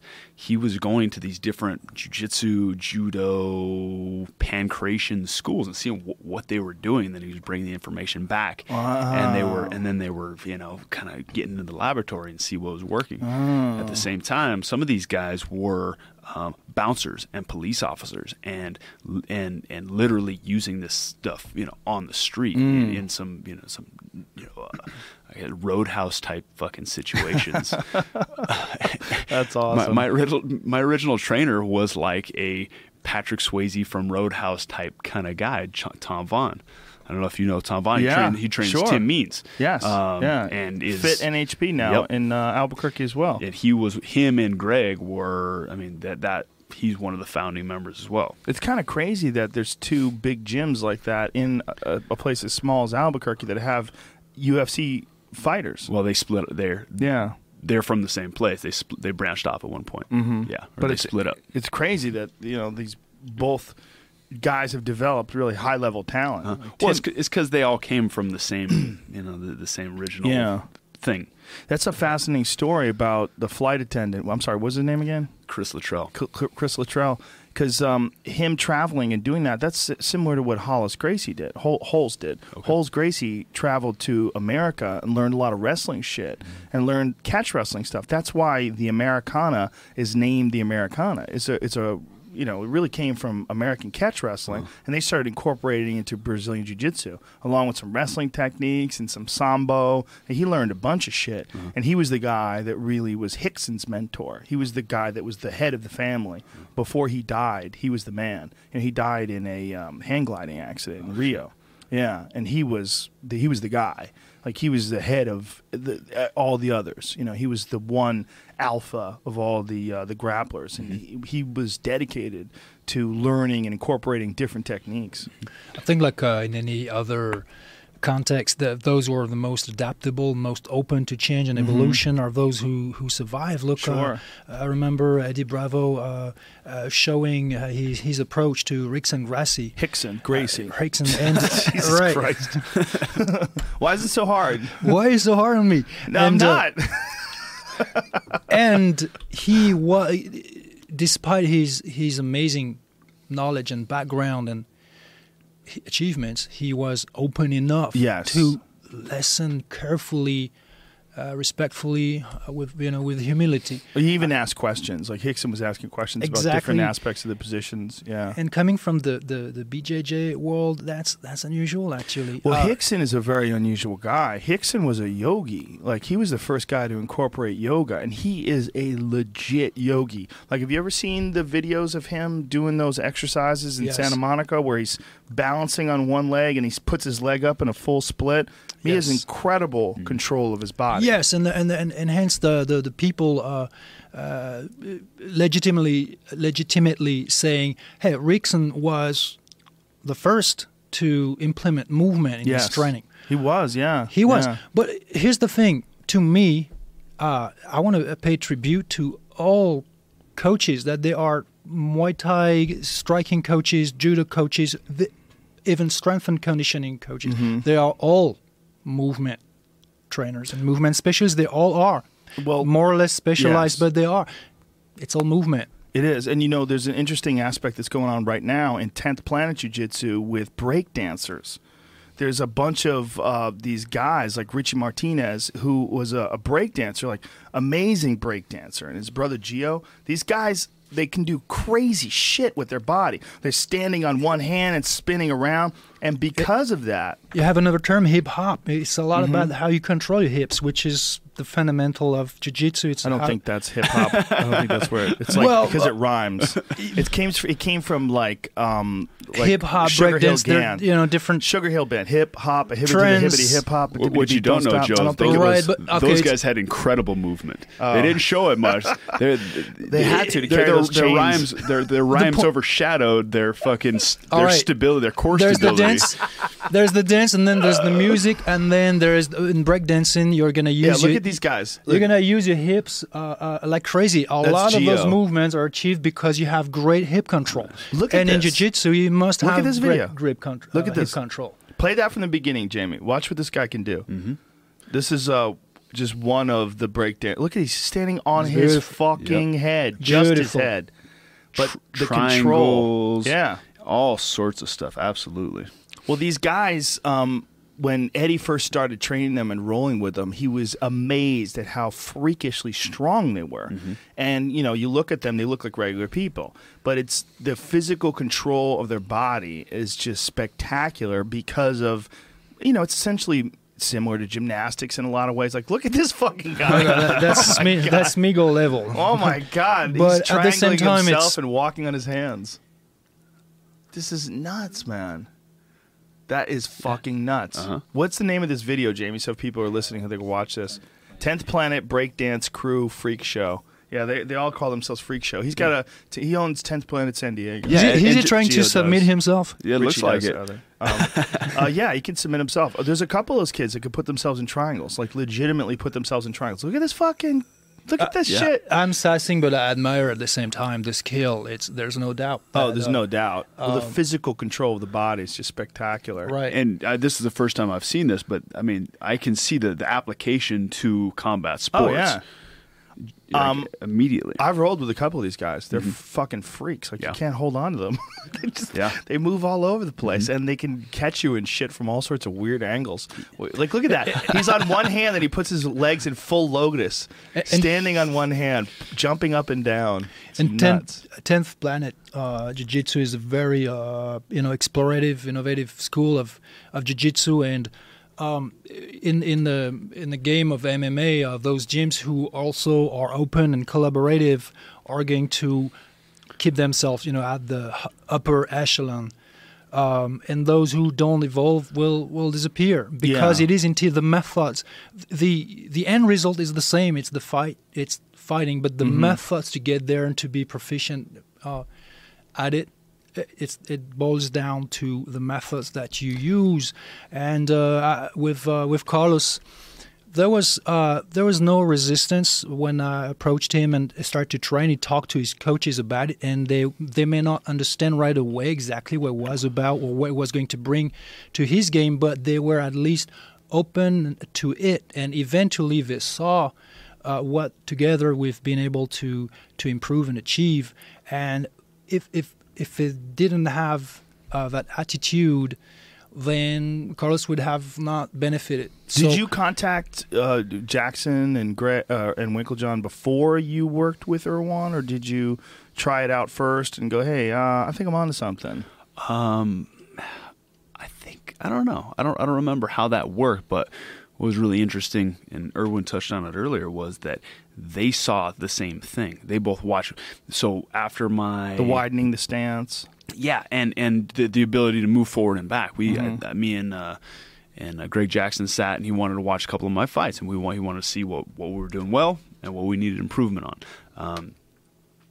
Saw a few things, and I started work with Erwan completely independently, and we're walking on logs and this and that, and he's like, well, this is kind of a plan that I have for you, and this is what I see. And it was exactly the same thing that Greg Jackson, who is considered to be one of the most brilliant minds in MMA, saw.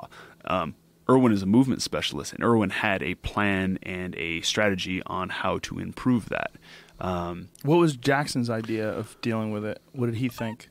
Well, he knew what needed to be done. I don't think he necessarily knew how to get there. So he knew that you needed to be able to move in and out better. Yes. But he didn't have any strategy. Yeah, well, I mean, I wouldn't say that he didn't have any strategy. It was kind of, okay, we'll work on that. Let's figure out how to do it. Yeah, let's work on that. But maybe just drill it. Yeah, exactly. Drill it. Erwan and I, we videotaped us moving across the same distance, and this dude's fast, man. He's like a fucking deer. He moves really, really, really quickly. He can run. He can jump. Looks like a deer. Yeah, he does. He's got that look in his eyes. I don't find myself in the corner of the wood with me being a so-called deer and this guy with his bow because he shoots like super sharp. Anyway. Threw me so off. Videos, you're going back and forth. So we're looking at we're looking at this stuff in slow mo, frame by frame, where his body position is compared to where mine is, and what's the difference. He's moving faster because boom, he's more upright. He doesn't have so much weight on his front foot that he has to load and take another half second before he springs backwards. Right. And so we're like, boom, that's it. This is what we need to improve on. This is what we need to do. Now we are going to drill it, and there's a variety of different things to kind of instill that the stance and the posture, as on a neuromuscular level. Are you having other fighters approach you now? Not yet, but really. No. After I saw that video, I would imagine the video of you guys training together. I'd be like, here's the thing. I think there stuff. is still some probably some skepticism. What's this movement coaching? And right. Like guy looks like if Jesus, the guy doesn't have doesn't look like Jesus, doesn't have a man bun and a suave foreign accent, it's a ripoff. Right. So I think that they don't know exactly what it is about, and they probably believe that it's either it's probably random or. But if you listen to what Carlos says, it was highly specific, because a camp is 3 months. We would train once a week, maybe sometimes twice a week, but that's still a limited amount of time to make those changes happen. So I had to choose my battle, and then I told Carlos, listen, this is what I believe we need to work on and just focus on. And we did that for the first camp. And then the second camp for Lawler was completely different. And highly specific to improving kicking. What were you going to say? You were going to say so we do have some guys that they've been doing this kind of independently. One of the guys is a young guy, and they're fighting on like amateur and regional levels. But I have a feeling you're gonna know their names here, in the next couple of years. They're up and coming guys. They're young, like 21, 22, 23-year-old, kind of making their way. One of them has been watching Erwan's videos since he was like 15 years old. He met Erwan. He was all starstruck. Oh my God, this is Erwan LaCour. How did you even meet?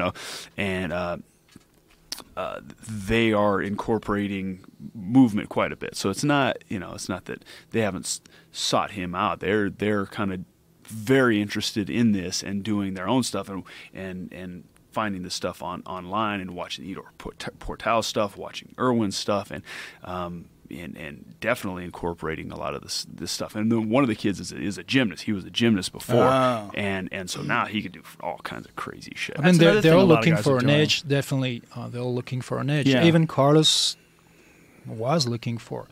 Well, George St. Pierre was doing a lot of gymnastics. Pat Cummings does a lot of that as well. It's the same thing. And now we're like we see with Conor McGregor. So it's like this big thing. Oh, this movie. GSP was, he was doing gymnastics for the same exact reasons, to be able to move his body better through space and ultimately become a better fighter and be able to better beat the shit out of people. Because that's the goal, right? It's fun and it's cool. It's a cool way to train, and after the fact, I think this is a cool fitness modality that's very different. And I absolutely love it. I've been an athlete all my life, and I plan on being an athlete till the fucking day I die. How much longer do you think you're going to be fighting? Have you considered that? Oh yeah. Because I've heard you talking about that after the Robbie Lawler fight. I don't know. I'm How old are you now? 31. I'll be 32 in a few months. So you're still in your prime. I am, but this has been a long road. I started fighting professionally at 18. Have had 40, over 40 fights. And you feel it? You get dinged up?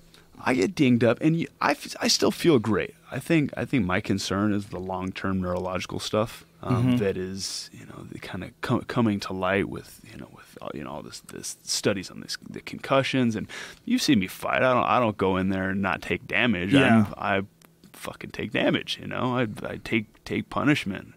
I'll take two to give one, and that's just kind of my style. And well, you didn't fight like that in the Nick Diaz fight. That was like one of the few fights where you didn't fight like that. Yeah. I felt I'd seen a lot of guys go in against Nick Diaz and gas themselves out trying to knock that guy out, man. Yeah. It's like you can't knock him out. He took a full-on left hook from Paul Daly, flopped around a little bit, popped back up. Paul Daly blew his wad trying to finish him, and then got knocked the fuck out himself. Yeah. And I've seen a lot of guys, hurt him, but he's so goddamn tough. He's so hard to put away. And so, it was more of a calculated approach. As I got flowing later in the fight, I started opening up a little bit. But I think that's what a lot of Nick Diaz's strategy is. He wants to get in your head, and he wants you to fight emotionally. He wants you to sit there and have a face punching competition with him. We're going to stand here like it's the fucking schoolyard. Was he talking a lot of shit to you? He was, but I knew what he's going to do. Mm-hmm. I mean, I grew up with dudes like that. My whole life. I was, so I was kind of used to that, and I knew that I was going to have to be emotionally prepared. Yeah, emotionally kind of shut down and just fight a strategic fucking game plan against the guy. Yeah.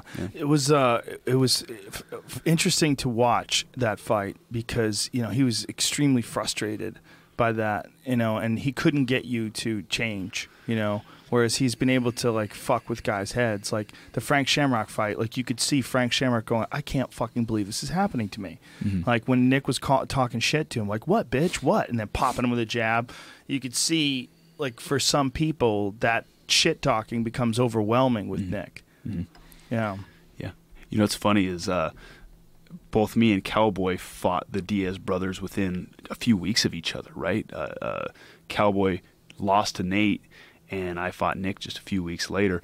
And in preparation for both of our camps, we were switching roles and both fighting southpaw and both fighting. You know, like one round I would fight southpaw and talk a bunch of shit and try to get, you know, try to emulate the Diaz style, and then the next round he would do the same. Did you yell out, Stockton, motherfucker, 209?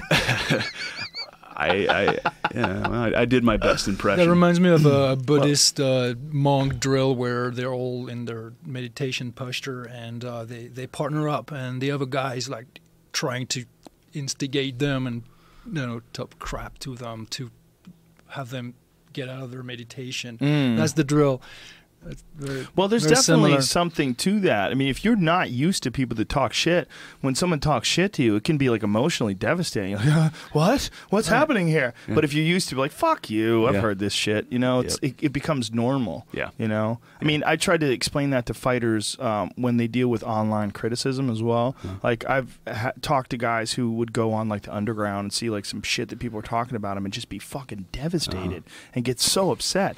And I was like, look, man, you got to treat it like snake venom. You get a little bit of that shit in your system, and you're going to be okay. You get a little bit more, and you eventually you build up an immunity to it, and then you go, oh, I get it. You're just a bunch of little cunts who've never accomplished shit. So you're talking shit about fighters, calling them pussies, and like, because to some fighters, you have a loss, and you're like, good, I'm glad he got knocked out. I fucking hate watching that guy fight. He's a pussy. Like, Yeah. and to them, Just it's some like hateful stuff. Oh my god! It's And the initially, it's like whoa. Yeah. After that, you know, I'd never experienced that until after the Diaz fight. Like there had been some, but after the Diaz fight, I mean, you know that it was like, big time. So yeah, I call it the vicious and what? I call it the unique snowflake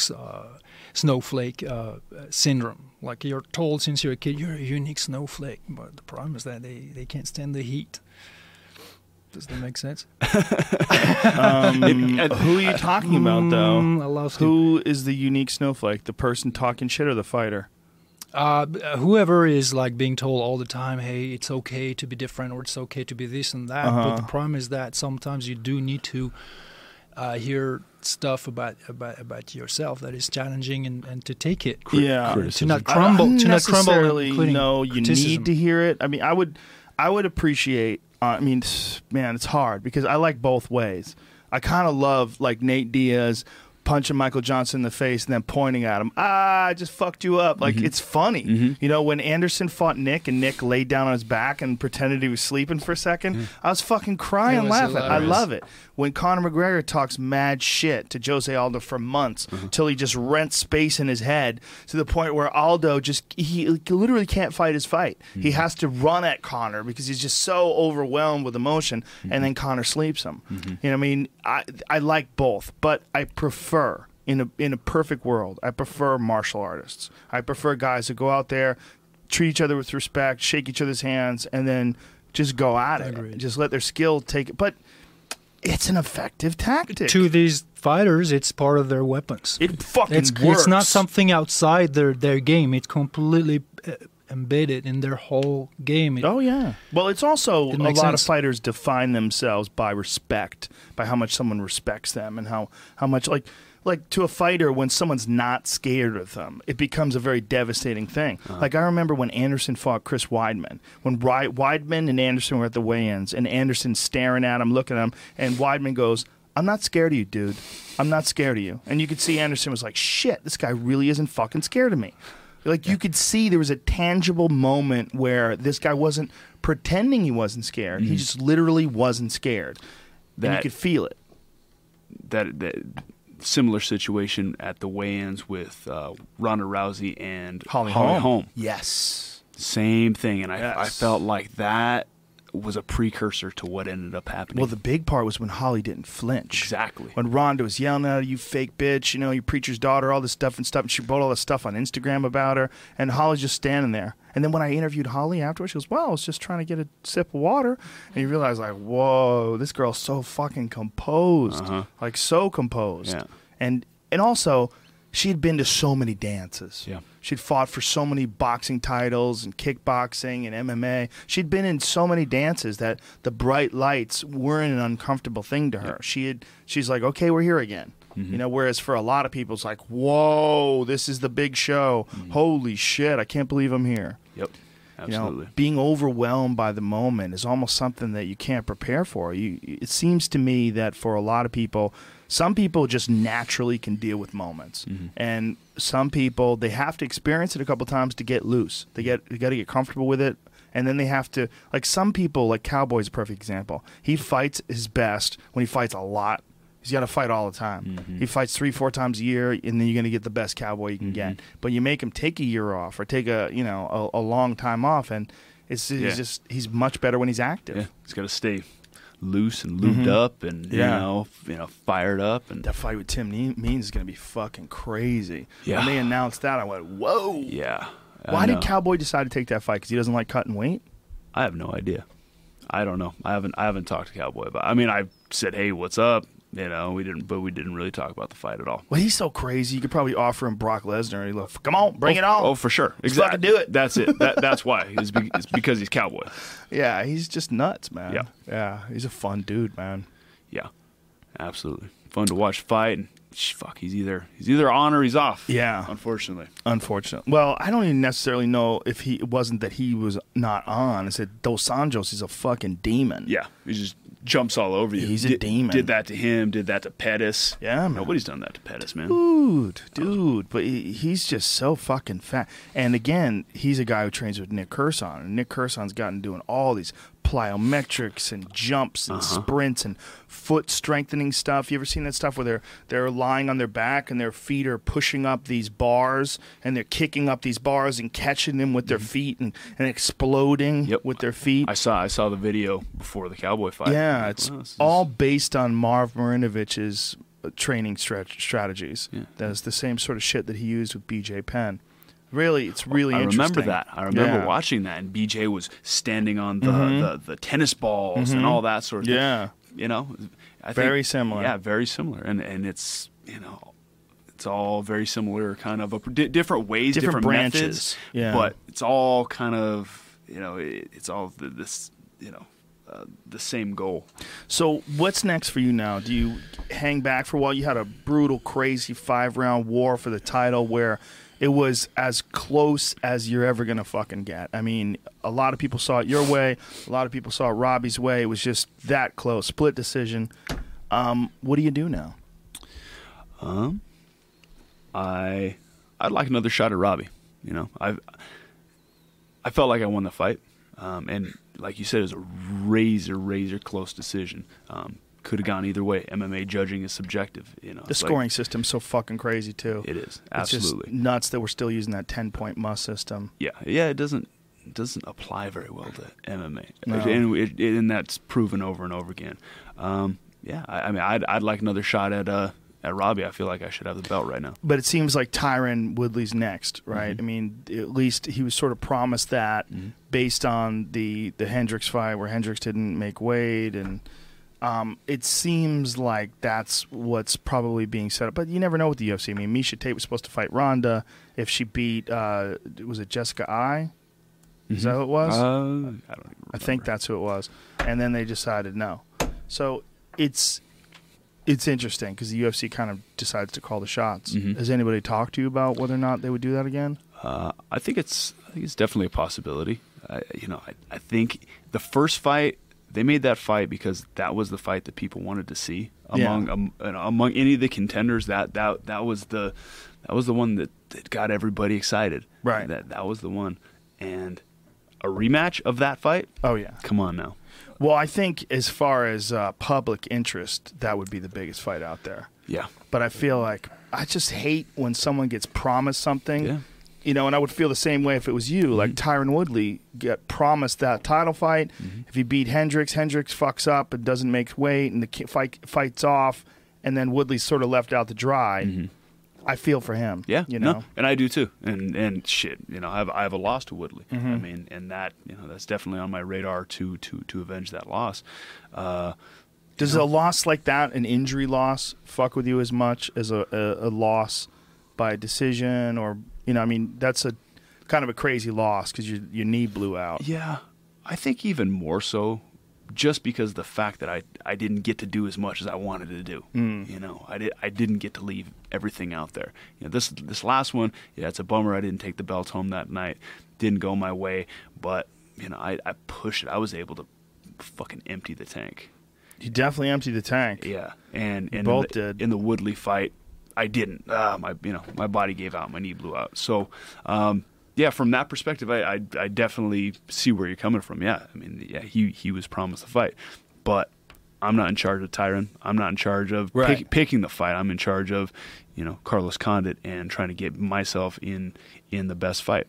That being said, you know, honestly, that's about the only fight that interests me at this point. Well, I'll tell you what, I wouldn't be mad if they decided to make a rematch. I'd feel bad for Tyron, but fuck, I'd love to see that again. Yeah, I'd love to do that again. That's how much time would you need off after a fight like that? I think I'd be ready to go in, you know, late spring, early summer. UFC 200. Sounds good to me. Sounds good to me. I don't know. Jesus Christ! I don't know about you. That would be gigantic. That'd be UFC 200. That's, oh my goodness. You know, I wanted that fight to be legendary, and I think that it lived up to that. Oh, it was legendary. And it was one of the greatest fights I've ever seen. Yeah. So I've probably called 1,500 fights or something like that, something crazy like that. That was easily in the top 10. Just everybody wants to see a sequel. Except Tyron. It's like an unfinished business. Except Tyron Woodley. He's right now listening going, fuck that shit. That's my fucking shot. Yeah, and I understand where he's coming from, but yeah, you I know. get it too. Hey, maybe they can, you know, fucking give him a little Who knows? Side. Listen, Tyron, take a few of these. Kick back, relax. Yeah. Have a good time. Yeah.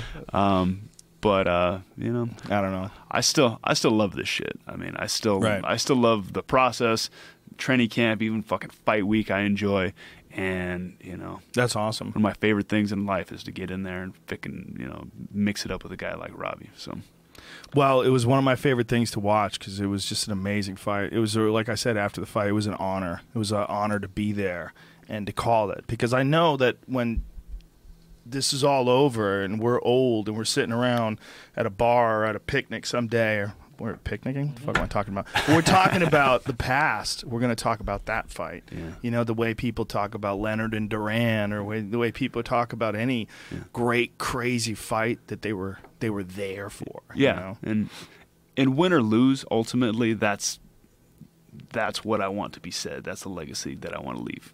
Well, I think it was martial arts in its best form in a lot of ways. It was heart, determination, willpower, technique, the discipline to go through camp to get yourself in the kind of shape that you need to be in to compete for 5 rounds like that, which is just an insane amount of physical conditioning. I mean, you guys fucking emptied, and your workload was extremely high in that fight, especially kicks. I remember that was one of the things that we commented on, like how many kicks you had thrown.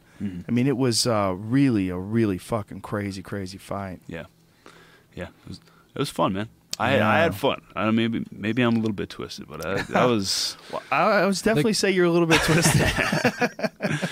You know, that was a good time. The kicks were a big part of the strategy too. I think that a lot of people wonder why is it that Lawler was not as aggressive as usual. I believe there is a reason, because it's not like he was less hungry or less in shape. It's because the strategy worked of higher volume and higher accuracy, and with those kicks to lower his aggressiveness. It worked. Well, kicks are always so dangerous too, because it just takes one slip up. You know, they're so much harder than punches, and you're taking them on your arms, and they fuck your arms up to the point where you can't throw punches anymore. So you got to be careful what you absorb. Right, it's part. It's the volume is statistically the volume is going to create damage to all to different divers, part of the body. So when I've heard the debate about the fight metrics, how I threw a lot, I didn't necessarily land a lot, and I feel like the kicks and the volume of punches that I was throwing out was the equivalent of say putting down cover fire if you're in a firefight. You're not necessarily popping people's nuggets, but you are, it's part of an overall strategy to come out with victory. You're throwing him off. You're making him keep his hands up. You're keeping that distance. You're, making the enemy keep their head down in this analogy. And you weren't also loading up either. You were touching him with a lot of these things and keep him on his toes. And, that was something that Dwayne was calling TJ Dillashaw to do in his fight with Dominic Cruz. He was like, to just go out and then touch him. Just keep touching him, and then the shots will come. But he got so emotional and tied up and trying to knock Dominic out. You could see him standing more flat-footed, swinging more single shots, single kicks, single punches. This guy that had looked just incredibly dynamic with his footwork and he kind of looked like Dominic Cruz against other guys and looked really well. Dominic Cruz goes out there and makes him look like a very orthodox fighter. He's not moving like that anymore. At times. At times. Initially they came out and they were both moving like that. I'm like, oh, what? This is crazy. These guys are going to open up a wormhole. What the fuck's going? Yeah, right. Shit's going to be. Shit's wild. Well, I think that's what a lot of us expected. But it's interesting that what Uriah had said about TJ, that he had a feeling that TJ was going to get emotional because TJ's a super competitive guy and he get really geared up and. That was an interesting fight. Really interesting fight to watch. It's crazy that Dominic Cruz was able to come back, having essentially only fought once in 4 years, and win the title like that. Perform like that, yeah. He's a different kind of animal. He's a smart motherfucker too. Yeah, you talk to that guy? Oh yeah. I've known him since WEC. I listened to his analysis of fights, like when he talks about like what mistakes guys make and things guys are doing right and correctly and what they need to do. And you realize like he's operating on a very, very high level. Oh yeah, very high level. Absolutely, and that's probably part of why he was able to come back and compete at the level that he did. Yeah, because he was sitting there, analyzing this. They talk about you can sit there and do repetitions of a kick or a technique, 100 times, but it's almost the same thing neurologically to visualize yourself doing that. They say that visual training is very similar and almost as effective as actually doing it. Yeah. So I wonder if there's kind of a correlation there. I would imagine there is. Well, he's interesting in a way also because he says that there's no such thing as octagon rust. Like I asked him about, and he's like, it's not real. Octagon is mental weakness. If he believes that, it's true. But when you watch the fight, it certainly looked true. I mean, he didn't look rusty at all. It's just fucking kind of nuts. I think that's the thing. It's a belief thing. Yeah, he's not going to let that not for one second hinder him. Yeah, I agree with Carlos because in the absence of actual movement training due to his injury, it's very likely that he was still visualizing every day his movements and therefore using his brain to keep practicing the movements even though the body could not follow at that during that time. Do you examine Dominic's footwork? Do you examine guys that are fighting? Do you watch different guys' movements? And it's close to perfection in easy using a particular technique, yes, but also most importantly, it's all about his alertness and responsiveness and timing. And that again, it's not how much your body can do, it's how much your mind is able to operate your body to achieve that. Yeah. So you need a brain that is extremely sharp. Well, I was super impressed with him, but one of the things that I thought of when I watched that fight is, goddamn, how good is Mighty Mouse? You got to take a leak? Is that what's going on? Yeah, let's just wrap this fucker up.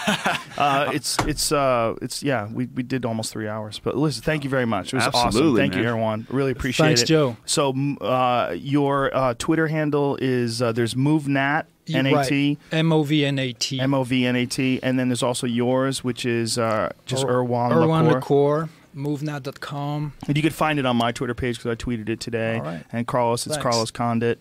Yep. And movnat.com, movnat, MOVNAT.com. MOVNAT. Thank you, brother. Really appreciate Absolutely, it. It man. was awesome. It's Really been a appreciate it. Thank you so guys. much, Thank Joe. you. All right, folks. We'll be back tomorrow with the guys from Cowspiracy. Holy shit. Here we go.